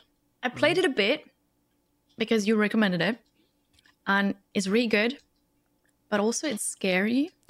And I know for me, every game can be scary, but you walk and the enemy walks, right? So, and it's all dark, and then you just go around a corner. I love my corners, and there's suddenly enemy. So, a good game. You don't like the surprise big demon Beelzebub kind of thing suddenly just standing in your face? No, I don't. I mean, see, that's why when you go around a corner, you don't stay at the corner. You like go at an angle further back. It would still startle me. yeah. That game was good though, like Jupiter Hill. I've actually only played it once, and I made it to the boss, but I ran out of ammo getting to the boss. But that game is really fun. Like the game, it seems like a really simple game, but the gameplay is it's really well formatted. Like the type of guns you can get, and upgrades and bonuses, and is it like relics, something blind? Like it's a really cool combination of randomness that can just boost you to a new level. They've added grenade launchers since you last played, and also there's a big patch which is redoing the whole first zone in like a month. So excited. I would kill myself with a grenade launcher. That would go wrong 100% guaranteed. There's ways to make sure that you have 100% explosion splash damage resistance. But my other runner-up for the year, which I'm just going to mention here really quickly, I'm pretty sure I'm the only person here who's played this one, so I can do this one real fast, is Conquest of Elysium 5. So Conquest of Elysium looks like it came out in 1997, is made by developers who are still programming like it's 1997. And it's not designed to sell. It's designed because they wanted to make it, which is my favorite kind of game. So if you're unfamiliar with Conquest of Elysium, it pitches itself as a 4X. It's single player, multiplayer, and it's just you set up who you want to fight against, and you generate to a map and you play. There's no construction. You don't build things. It's essentially a giant board game that all of the dice rolls are done for you. Every faction, there's 20 plus of them. They all play differently, have different powers, complete new unit sets. There's only one map from the looks of things when you start out, but then you realize that there's actually these different regions, and there's a lot of them, and I haven't seen half of them. Like there's the clouds, the sky, heavens, interdimensional travel. You can go to Hades and beat up Satan. You can play a necromancer pope and like release hellspawn, and then the witches make the locusts come out, and then the locusts invade hell and come back as demon locusts. It's fun. It makes no sense, but I love it. Well? Yeah, it's simultaneous multiplayer co-op or PvP. What do you want? Ooh, RTS Monday. It's not an RTS, but Well, it'll count. It's like strategy-ish. It's fine. We can cram it in there. You can watch your kind of low resolution JPEG smack against the enemy low resolution JPEGs, and it's very satisfying. Oh, I love that in a Monday evening. That's like the best. It's not a particular, like, it's a complicated game, but it's not a particularly hard game if you set it up right, and it's just very much like sit back and sip my tea and watch my dragon eat bandits. Okay. It's actually a lot like a game I played recently, Sands of Salsar.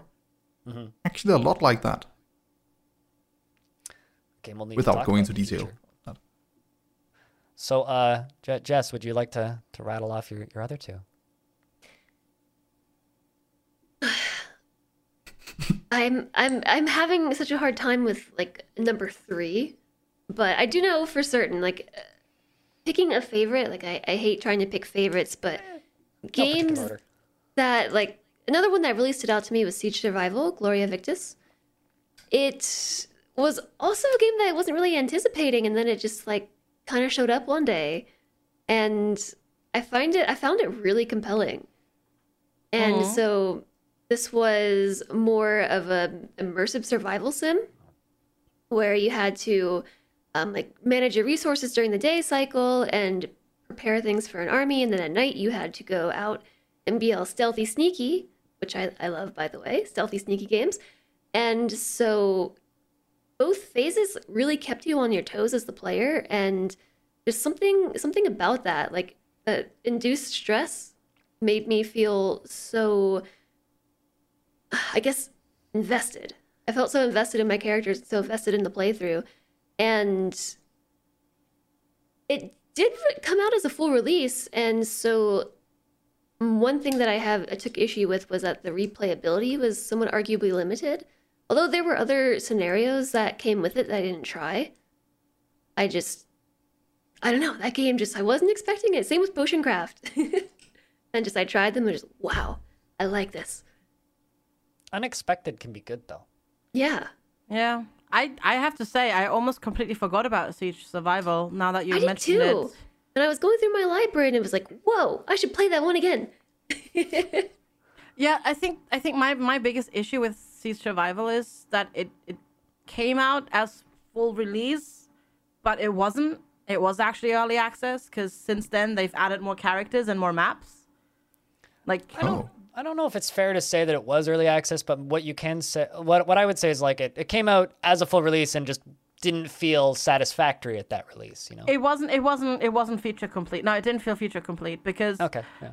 so the way Like it should have the way been you- delayed. Yeah, like it just, I don't know. Like you could do the starting scenario, and then you could do the same scenario again on the same map, but differently set up with different other things. Like sort of how you can do it in This War of Mine if you've played it, where you have different starting characters which change your dynamic a little bit and that sort of stuff. Yeah, so when I played, there was only one map. And Yeah. so that was what Same. detracted it, or was a detraction for me, was Yeah. that you could start and do things a little bit differently, and you can encounter different characters and build different types of parties, but after that it was over, and so that's why I never picked it back up again. But just It I was guess- really I know fun. they have a desert map now, which I also haven't played yet because I felt the same. Like I played it. I think I played it twice, but no, that was that. I did the same, but I fell through on the second playthrough because it felt too predictable to me. Like the map was really cool and the sneaking was awesome, but everything else just felt like, yeah, I can already see a pattern what to do here and what to get first, and then how to survive this. Like there wasn't enough. Maybe it's the map thing, but once you knew it, it was kind of like simple, but a really good one-time playthrough experience for me as well.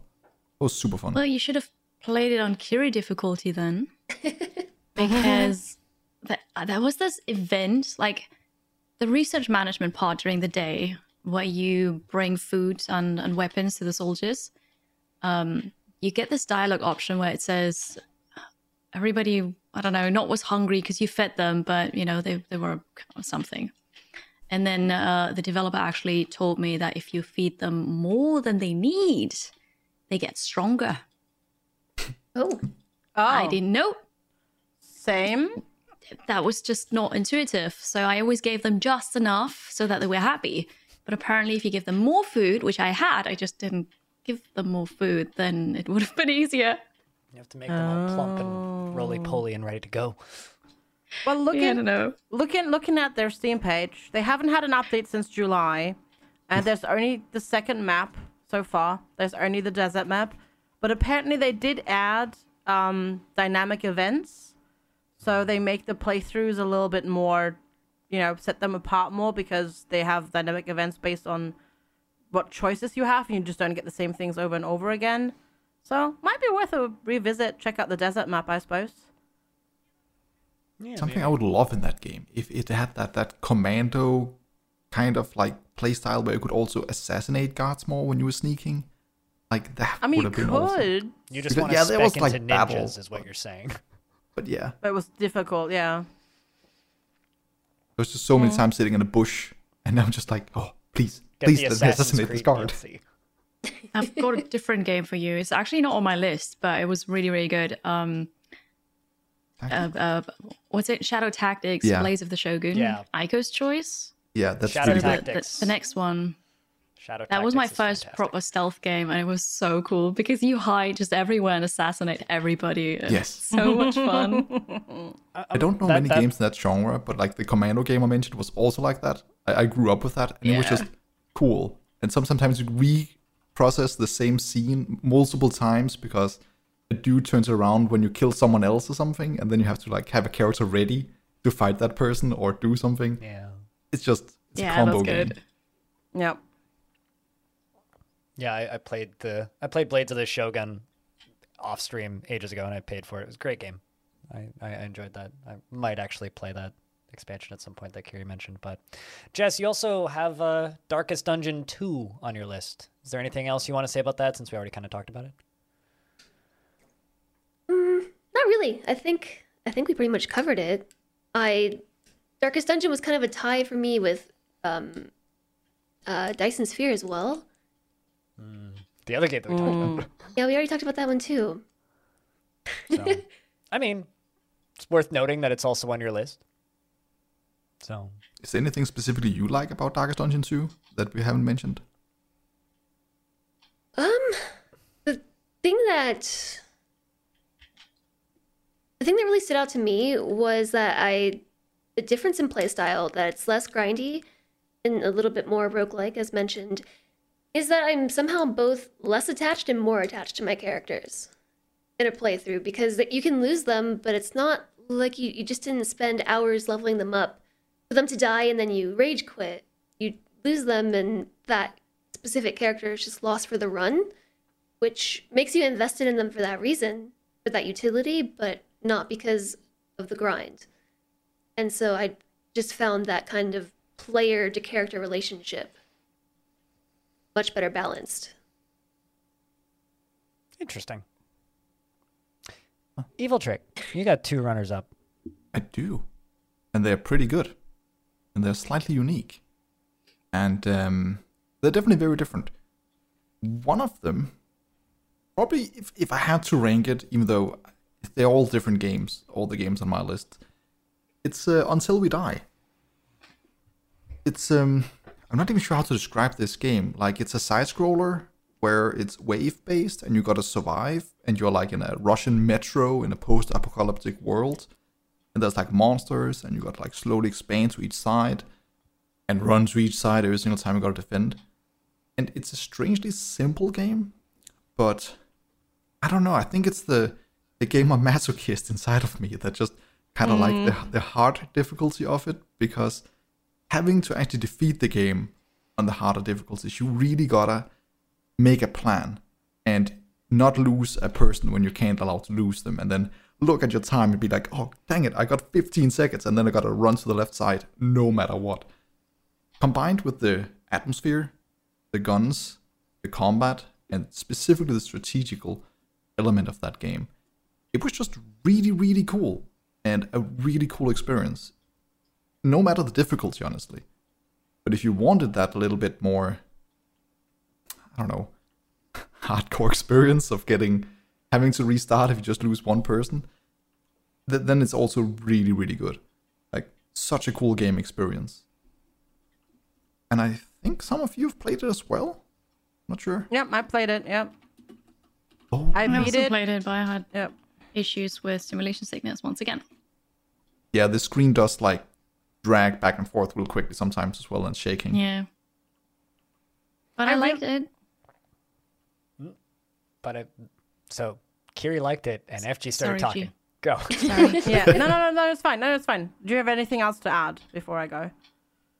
Just that I think it would have been an amazing game. Well, it probably is, but I couldn't play it as much. So I was very sad that I couldn't. Gotcha.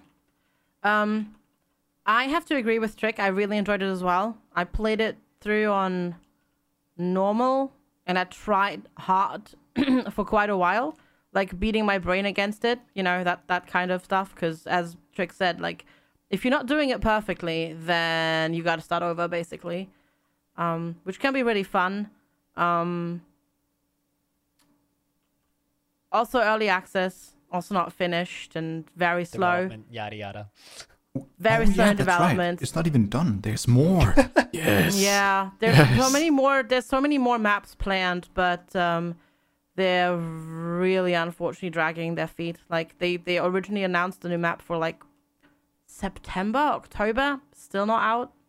Pandemic wrecks people's ability to predict how time's gonna go. Yeah, I don't know, know. but yeah, I enjoyed it too though, because it is very good. Also a good description is Kingdom meets Metro, Yes, basically.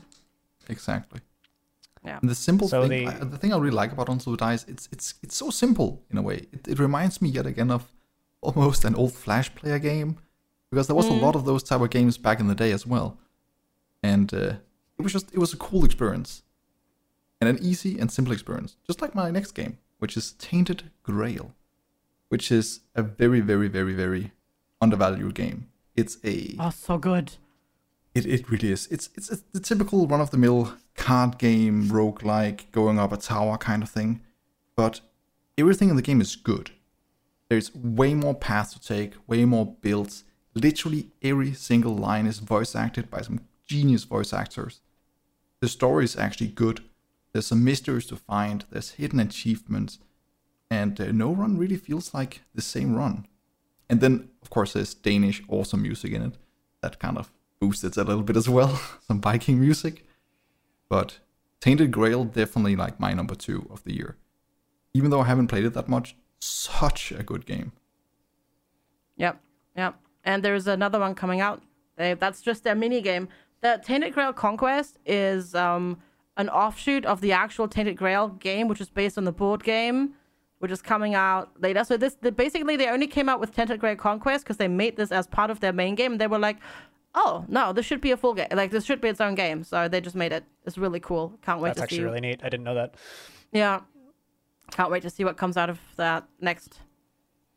So, Same. FG, would you like to talk about your other 2 favorite games of last year? Yeah, sure. So going with a zombie theme, I originally played this game, and the game is The Last Stand Aftermath. I originally played it during one of the many Steam Next Fests, where they just had loads and loads of demos out for you to test, and it's a zombie survival rogue light, and basically you are so this is set in the Last Stand universe, which has older games set in it, old Flash games that people may have played, Which I played this past year for fun. yeah, they're all on Steam now as well. Exactly. And $10 for the basically collection. yeah, the Last Stand has happened. You are infected. You will turn into a zombie. There's no doubt about it. And it's been a long time, and suddenly people are getting infected again. You got infected. You will die. You will turn into a zombie, but you're going out into one last supply run for your settlement, because you're gonna die anyway. So you might as well go out there and try and see if you can do some good before you die. And there's a whole bunch of story in it. The story isn't the greatest. I'm gonna say that right out. But the gameplay itself was just so fun, because it's just really sneaky. You can theoretically take them down in melee or shoot them, and you sneak around and you get really scared when you see the bigger zombies, and then you get stronger because roguelite, so there's meta progression. And you get stronger, and then you get to the next zone, because there's it's sort of almost say the spiry map progression in there, and then you get stronger, and the enemies get stronger, and then you encounter new types of enemies, and it's just really well done. It's super fun. It has even a New Game Plus version, like New Game Plus if you want to go play more of it, where it just gets more difficult. You have modifiers that just increase the difficulty of the game even more so, for your next runs and whatnot. I really enjoyed the game. I played a lot. Let's see, how much did I play of it? I played 44 hours of it, and I 100%ed it in terms of achievements. I got all achievements in that game, and it was just so good. It's a good zombie game. Now It's a good zombie game, yeah. You do have one other runner up here, which I think might be controversial in a minute, but Yeah. what that do be? So my other runner-up is War Tales, which we already kind of like mentioned today a couple of times. And I mentioned already that I also played it. Like Kiri played her first attempt at Battle Brothers, and I think that really helped to shape my perception of the game. And basically, War Tales is an open world RPG, and you're a roving band of not even mercenaries. It's like a sandbox RPG, akin to like, you know, a Bannerlord, right? Yeah, exactly. Bannerlord, or even like Battle Brothers, just that you're not necessarily mercenaries. You can be mercenaries, but depends what background you choose. And it's like isometric view. It's just one of the main differences to Battle Brothers is just it's very animated, and obviously it's early access, so it's not complete. There's only 3 regions in the game right now. It's really pretty. It's really pretty, yeah.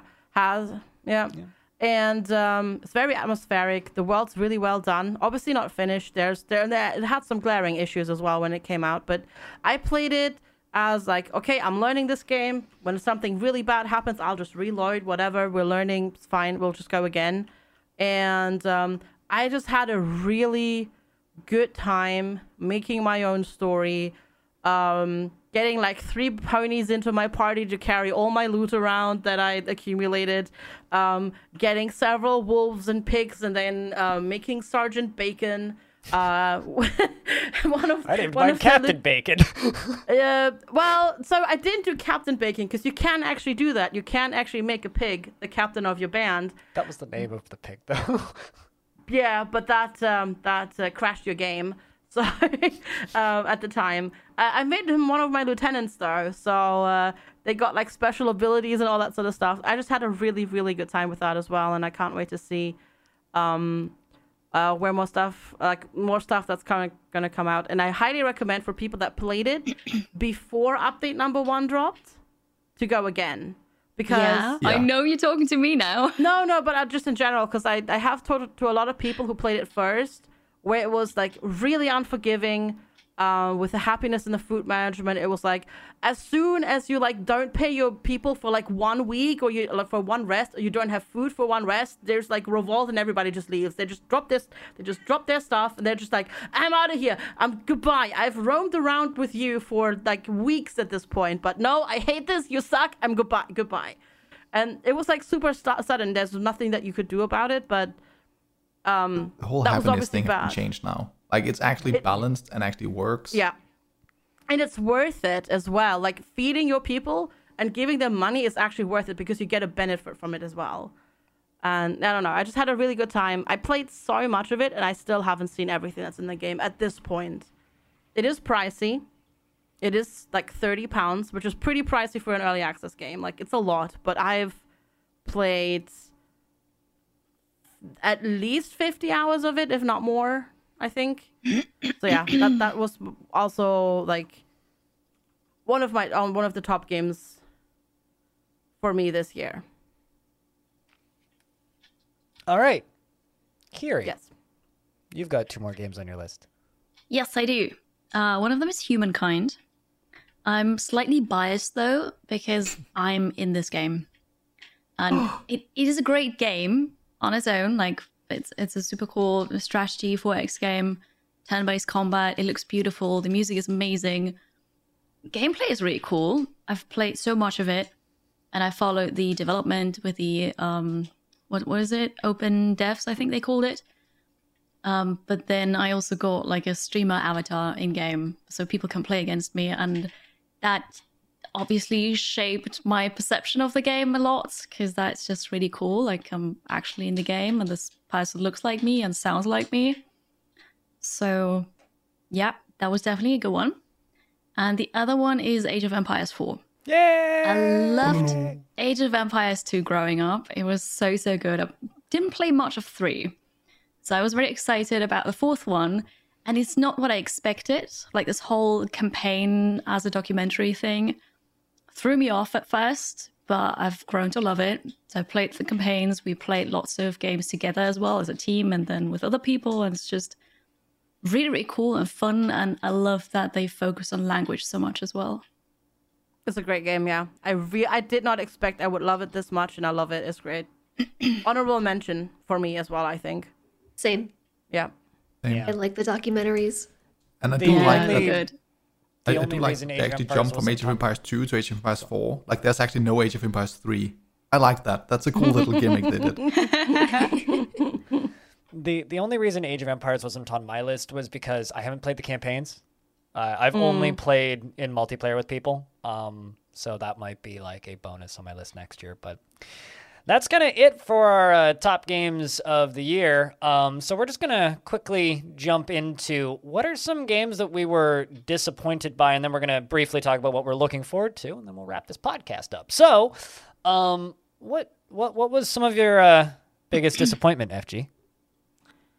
So I have one game written down here, but I also have to put an dishonorable mention on here as well. But first of all, let's talk about the game that I was disappointed by the most. I was not sponsored to play it, but I got early access as a streamer, so I should say that. And I actually really enjoyed the early access. Like, not early access to like early access version of the game, but like just early access to play it early and stream it early, the full game version. But we could only play 7 hours of the game, which kind of that whole thing kind of soured my perception of the game as well. And the game I'm talking about is Evil Genius 2, and they gave a lot of streamers, including me, early access to play, but we could only play a certain amount of it. We could only show certain things, play to up to certain points, and then after total out, I was like, I think it was 8 first, and then it was like lifted to like increased to 12 or something. I don't know. We'd also have to stop. And the first few hours of the game was really fun, and I really, really enjoyed it. And then the launch event was over, and normal streams resumed, and I just played more. And it just never stopped. Yeah, go ahead. I'm going to interject here and say I haven't touched this game at all, but I watched a lot of streams of it, and it has solidified in my brain that I don't want to take part in preview programs like that, where they limit the amount of time that you can play, unless it's a demo and it's available to everybody. Yeah. Because it just, I feel like I don't want to say it's market manipulation, but it feels like that from the behind the scenes perspective, and it just makes me feel sticky. I don't like it. Yeah. I was in the same program as FG's. I was also able to play it, but within that hour restriction. And I loved the first couple hours of the game, and then I set that on stream, and people bought the game because of my recommendation. And then, like, afterwards, a couple streams later, I realized, oh, well, that's actually not fun anymore. And then I felt really bad because people bought the game because I said it's good, but then it wasn't. Yeah. Yeah, it started off really well, and then as the campaign progressed, you just had to do more and more time-gated busy work, where you had, because you have to do missions on the world map, which you needed to take over the world. They were time-gated. And I don't mean like a minute or two. No. This is hours, literal hours, where you just had to wait and do it, send some of your minions off, and then you just watch the time go by. Yeah. And And you had I nothing to know. do in the meanwhile. Yeah, It's the general I know. consensus, though. I know stuff has been fixed, streamlined since then. They did it relatively early with the first couple of patches that came out, and there's been lots of patches since then. But you know, we're not talking about patches, right? We're talking about what disappointed you, right? So Yeah, exactly. Yeah, no, it was a big disappointment, and I think honestly the rating that it has on Steam is 100% warranted. And I have not touched that game since then. I haven't even finished my first campaign because it was just so tedious. It felt like it just wasn't fun. It just wasn't fun, period. So my biggest disappointment of 2021, before I even start talking about it, I was paid to play this game twice. I streamed it more than that, and I streamed it before that, but I was paid to play it twice. And that game is Ultimate Adom. Ultimate Ancient Domains of Mystery. This is one of the weirdest and saddest development stories I think I've ever heard. Ultimate ADOM the original ADOM was the biggest game in the world for 1 year. The shareware free version, or the free game, had more active downloads and players than Doom the year Doom came out. So it, for a brief period of time in history, was one of the biggest games in the world. And Ultimate ADOM, or there's been various attempts to remake ADOM or make a follow-up to ADOM. ADOM had a Kickstarter where they made a graphical tile set and they modernized it. They put it out on Steam and also available on their website. The original shareware game is still free, but you can buy the fancy one for the classic game, which is still amazing, by the way. But Ultimate ADOM was an attempt to modernize and streamline and make it accessible to people who don't play traditional roguelikes. And they failed in almost every regard. The game is slow and clunky. The movement is janky and doesn't feel good. The writing is bad. The music is generic and repetitive and doesn't fit the game. The art style is stilted and off. Balance-wise, it's a nightmare. It's boring at the beginning and then rapidly becomes worse. The ability design doesn't make sense. The UI is clunky.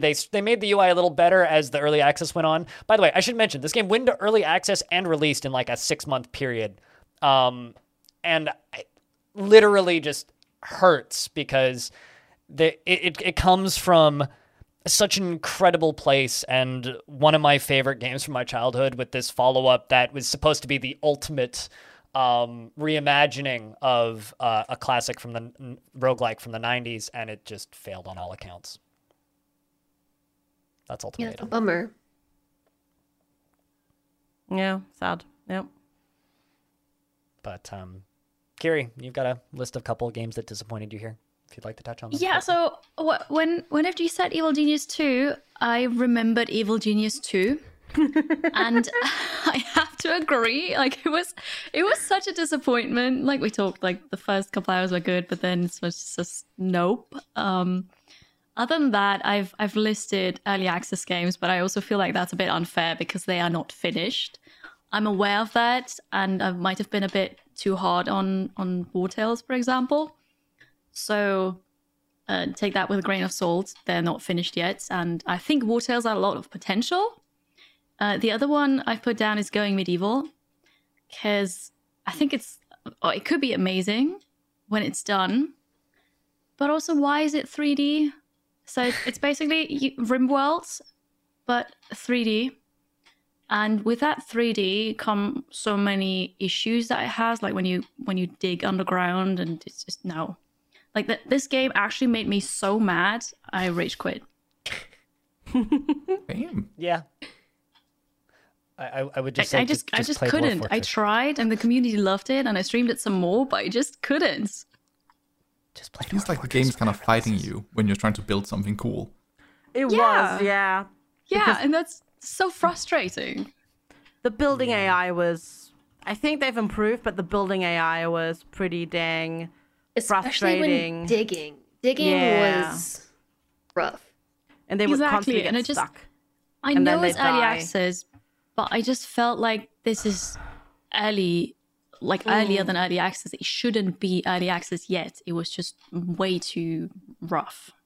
Yeah. Also way too basic. There wasn't that many isn't that many things, is it? Still now. Like a very build simple some game. things and such. I but haven't touched it since. I don't know. It's a very, One very, of- very simple game. One of my mods actually really, really likes it. But she mostly plays on peaceful and just builds. So it's a lot more believe it. chill. Yeah. So she only does the horrible part. Well, without the digging though. So, you know, you don't Okay. have that stuff. But they've added some stuff. There's like trading now and relationships and all that sort of stuff. So, you know, it's chugging along. Probably It'll get worth there. a Give it lot. 5 years. Yeah, Yeah, exactly. I'll Yeah. play it again Yeah. once it's done. But Yeah, exactly. that, Yeah, that was yeah. not ready for early access, in my opinion. It was Jess. very early. Yeah. Jess, do you have any? Would you like to talk about your 2 listed games here? Although one of them's going to be an echo. Sure. Yep. I'd have to say my top is also Evil Genius 2. Echoing again, everyone's already said I was really excited about it I hadn't played Evil Genius 1, so I was excited to be like, yay, I finally get my chance with this game. And then after you move through the first couple of hours, it just became so repetitive. The core gameplay loop was just such a drag, and stuff is gated behind it. Research and building is all gated behind it, and I really love base building. Like, I'm not the biggest fan of combat in games, but I love base building, and I just really disliked that all these things were gated, and I couldn't improve my base without grinding, and I never finished my campaign. I just dropped it one day and was like, I'm done. I'm done with this game.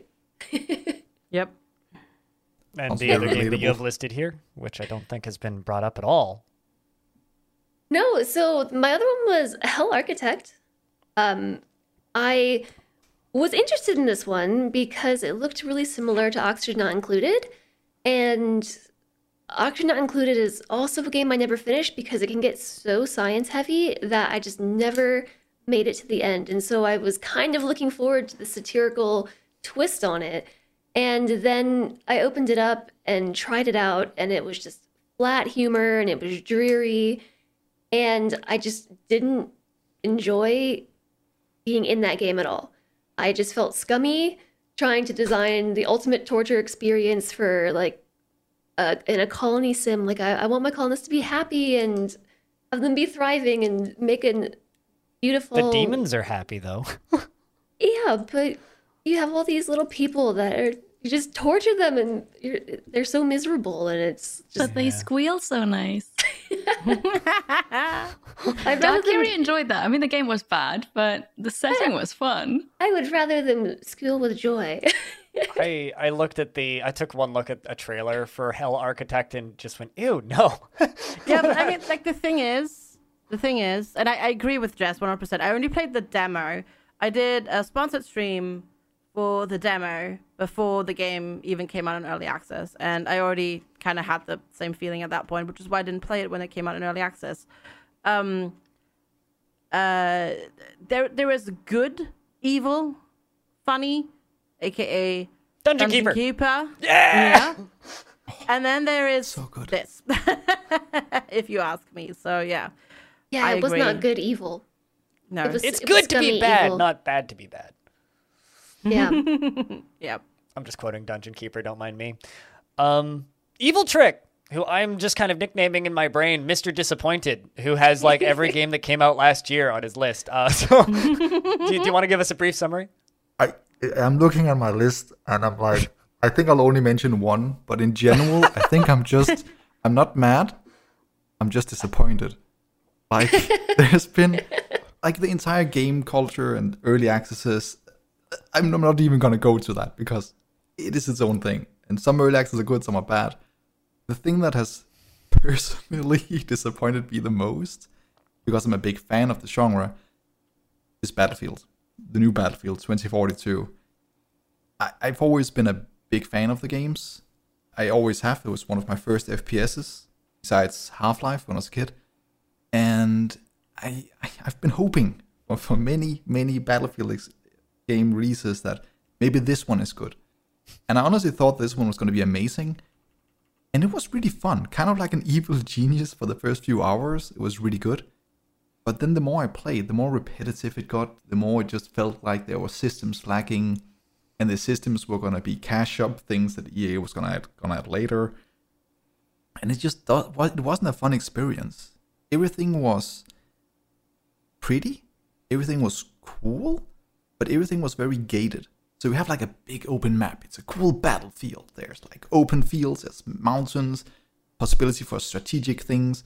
But in the end, everybody just runs in the same lines because there's no reason to go to the sides. So every single map had a vastly different aesthetically visual feel to it, but it all played exactly the same. That combined with almost no destructibility, kind of low amount of guns and vehicles, it honestly felt like an early access. I And just really want to play Bad Company 2 again. yeah. Well, that's the thing. You can actually play that in that game because they brought Yeah. back older Battlefield games. But even then, there's something that's weird there, and I don't know what it is. It just Yeah. doesn't feel the same. I want to feel that again. I want to Same. feel alive again. Same. But So I beyond can that, die a lot in Battlefield again. but there's a lot of games that I was looking forward to personally that I just got disappointed by. Mainly, it's the whole early access thing where you watch a video, it looks really cool, and then when you play the game, you know it was definitely only a trailer because only a third of the systems are out and those are broken, and it just ruins the experience. So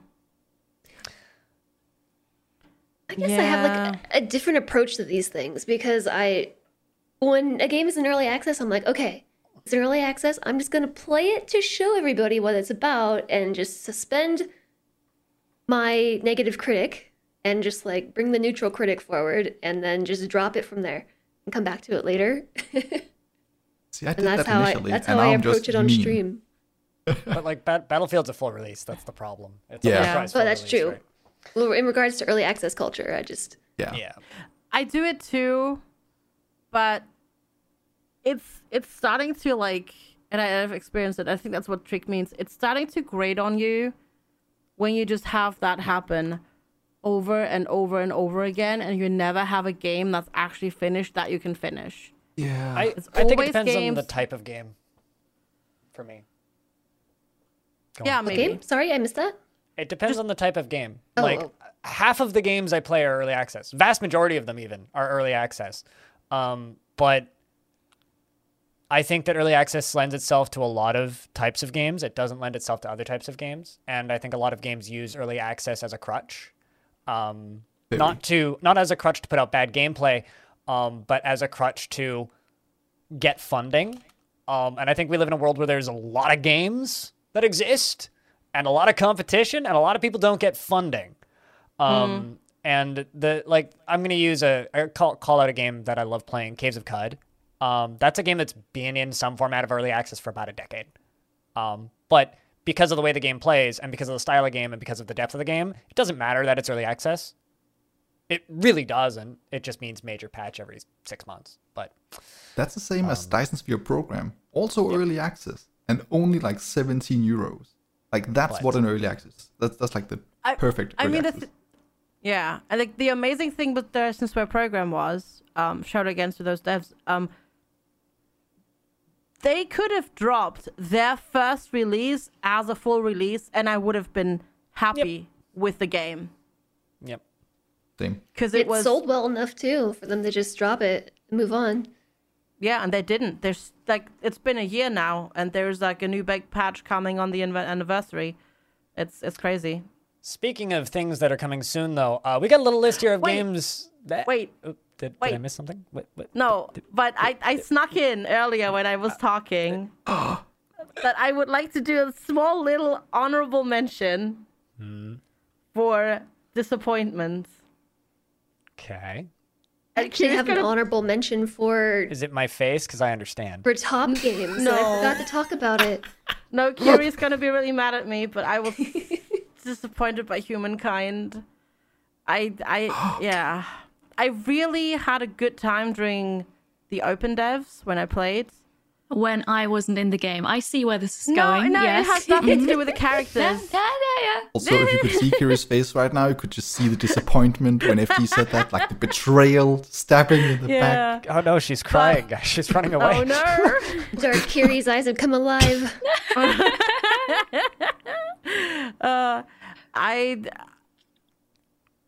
I had a really good time before they changed how influence works. In that, like after that particular open dev, and I've since then not gotten along with the game at all. And to be fair, I haven't played it since September, so I know there's been some patches since then. But I played multiplayer, which was actually quite fun when it works, because you don't play against cheating AI. But I still have not played a single time. I have not played Humankind a single time, and I've played on stream and off stream, completing games, completing an entire run, so to speak. I've not played it a single time without a bug. It's every time I play, there's a bug. Sometimes You're it's just cursed in that way, though. maybe yes. I've never seen a noticeable bug outside from like one text glitch, and I think that's because I resized the AI. Like Same. I've had bugs, but then I've played so long. But I've got like several games where I just didn't encounter any bug at all. So I think FG's cursed. Yeah, I've had a bug every single time. It could have just been a glitch, like a visual bug where there's a unique unit glitch somewhere. I've had battles not disappear from the battlefield. I have had abilities like special abilities from your focus not work. Yeah. I have had, which was really frustrating because that made that entire age basically completely useless because the focus that I wanted to do I couldn't do because the ability didn't work. To flat out the game hot crashing to desktop. FG rambles off into a cloud.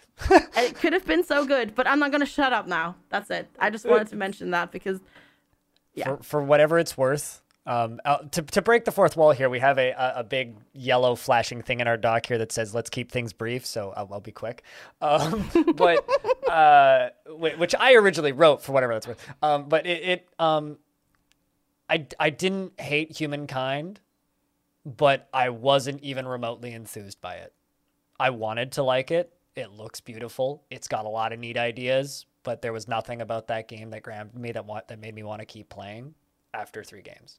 You know what we should do? We should totally have one of these podcasts where we just talk about games we're disappointed in because yes, we should do that. I'll be the defender for Humankind. Let's go. I'll come back around on Humankind, but I've actually, for whatever it's worth, I felt that way about every single one of their games at launch. 2 years later with 3 expansions, fantastic. Almost always. So, to be fair, it's probably worth noting that a lot of there's a consensus there from like people that have played. They would probably, it feels like they were pressured just a little bit too much to release it just a little bit too early, and had it been like half a year more longer, it would have probably been really good. Yep, I know for a fact that they delayed once, but they weren't allowed kind of to do that again because it's too expensive. Yeah. I believe it. Yeah, I believe it too. But it could have really helped it. Final topic. This is going to be kind of like a rapid fire here. Games we're looking forward to with like one little anecdote in 2022. Kiri, I'll go first. Yeah, go. Do it. Silk Song. I'm very excited about it. I hope it's going to come out this year. Go Team Cherry. Go Team Cherry. I loved Hollow Knight, and I'm just excited. I also hope for good music again. Best game developer name ever? It's good, yes. Team Cherry's pretty great. It's up there with Team Reptile. I don't know why I like team developer name, but... It's so simple. Yeah, it works. FG? Fair disclosure, I literally just did a sponsored thing for this yesterday, where I just watched stuff about Dying Light 2, and it reminded me how much I enjoyed the first Dying Light, which I've played through from start to finish 3 times, which is the only RPG I've ever done that for. Dying Light 2 is going to be amazing. You can pelt zombies off of rooftops by jumping at them. It's going to be amazing. I can't wait. Nice. Who's next on the list? Jess, go. Okay, mine's not so much a release. Well, I guess it is, but it's just DLC. CK3 Royal Court. I loved CK3, and I have been anticipating this DLC for so stinking long. It's less than a month away. I have been avoiding reading devlogs for ages because I'm like, I just give it to me now. I'm just gonna ignore this until it's finally here. Another one that I thought of as we were talking was Dwarf Fortress, the Steam release, because I just really want to get into that game, but I can't be bothered to get into it in its current state. One thing that I will mention about Dwarf Fortress is you can play Dwarf Fortress and completely avoid combat entirely and just build a massive fortress and watch things run around and have cats get stuck in weird places. Sounds perfect. I'm very excited for that. I hope it's this year. Me too. Same. Evil Trick? Yeah. I'm just generally a disappointed person, I guess, in 2022 already, or I will be. because my mention is going to be something that I'm looking forward to it if it comes out and it's good. But in a way, I'm also just expecting and kind of looking forward to it coming out and just being bad for the meme. Because it's going to be made by Bethesda. And if it comes out this year, it's Starfield. It's Starfield. different. It could Best look cool. rendered sandwich in a trailer. Yep. And it's probably going to be awful. I'm ready to be disappointed. That's a very well rendered I hope sandwich. it's a disappointment in that regard. Yeah, that would be awesome. Yep. So, echoing the feeling of disappointment, because I'm already disappointed. Not necessarily in them, but like in the planet. Stalker 2. I love Stalker. I've played all the Stalker games. I've played Stalker mods. I love Stalker. Stalker's phenomenal. Stalker 2, don't suck. Also, don't come out this year, Stalker 2. Delay so that I won't be disappointed this year. Delay again so that it comes out next year, and then I can be disappointed next year. But they've basically delayed already till To it's December. almost next year. Yeah, so December, that's yeah. basically next year. Yeah. They should have just gone into spring. Like, come on, guys. And don't try and sell NFTs. If you need money, just pretend to be No Man's Sky and ask for money. Or not No Man's Sky. Star Citizen. That. Yeah. Just yeah. pretend to be Star Citizen and ask for money. We'll fund you. You don't need to make NFTs. It's fine. Just ask for money, guys. Come on. Please. Word. Yeah. So, I think that about does it for the first ever episode of the Halcyon Frequency podcast, which has had a pretty modest runtime, and or as they say in the biz, a 5-star podcast for a 5-star runtime. So this podcast is available on all podcast platforms and places where you get podcasts. If you want to help us out a whole lot, go to iTunes. Even if you don't have an Apple device, just like make an iTunes account. I'm sorry, and then go to the podcast page and leave us a 5-star review. But just talk about how right we are about Evil Genius or something, or how right Kiri is about humankind and how wrong FG is. It'll be great. It'll be fine. Like, just get some discourse going in there, but just make sure you hit that 5 stars because that's important. If you have a podcast platform that you like to listen to podcasts on and we're not there, DM me or yell at me and I'll put it there. I'll make sure it works. Of course, you can get all the episodes on halcyonfrequency.com, as well as finding us and other things that we do. What else do I need to say here? I didn't think about this in advance. Right. Please send in questions in the podcast questions room on the Discord. And I'm Blind. You can find me on Twitch at twitch.tv/blindIRL and at blindIR on Twitter, although I don't tweet very often these days. Everybody else, if you could just rattle through where people could find you. Let's start with Kiri. Yes, you can find me on Twitch, YouTube, Instagram, Twitter as 2DKiri. It's pretty easy. Jess? You can find me on Twitch, YouTube, Twitter, Discord. Anywhere else? I think that's it. Well, Jess, sometimes with an underscore. Consistency, not my thing. Trick? You can find me on any platform that is not OnlyFans. Pretty much. The evil trick. So what you're saying is you have a fan house, right? Yes. That's OnlyFans, but not OnlyFans. I don't know what that is. Is that new? We can talk about that in another episode. I see possibilities. Already confirmed, though. Nice. FG? And yeah, I'm FG. You can find me under FG Squared on Twitch, YouTube, and theoretically also on Instagram, though I don't post much there. I'm also on me Twitter, too. but there is a sneaky underscore between the FG and the Squared because there is a stupid company holding that name hostage since like 2012 and not tweeting on that account. And yeah, go share the podcast with everybody that you know and tell them to listen to it. Tell them to listen to it now. And Thank if you very they much don't for want to, listening. Get big speakers. Thank you for listening. Thank you. And everybody Thank just say you. goodbye. Bye. Goodbye. Bye. Okay. Done. Bye.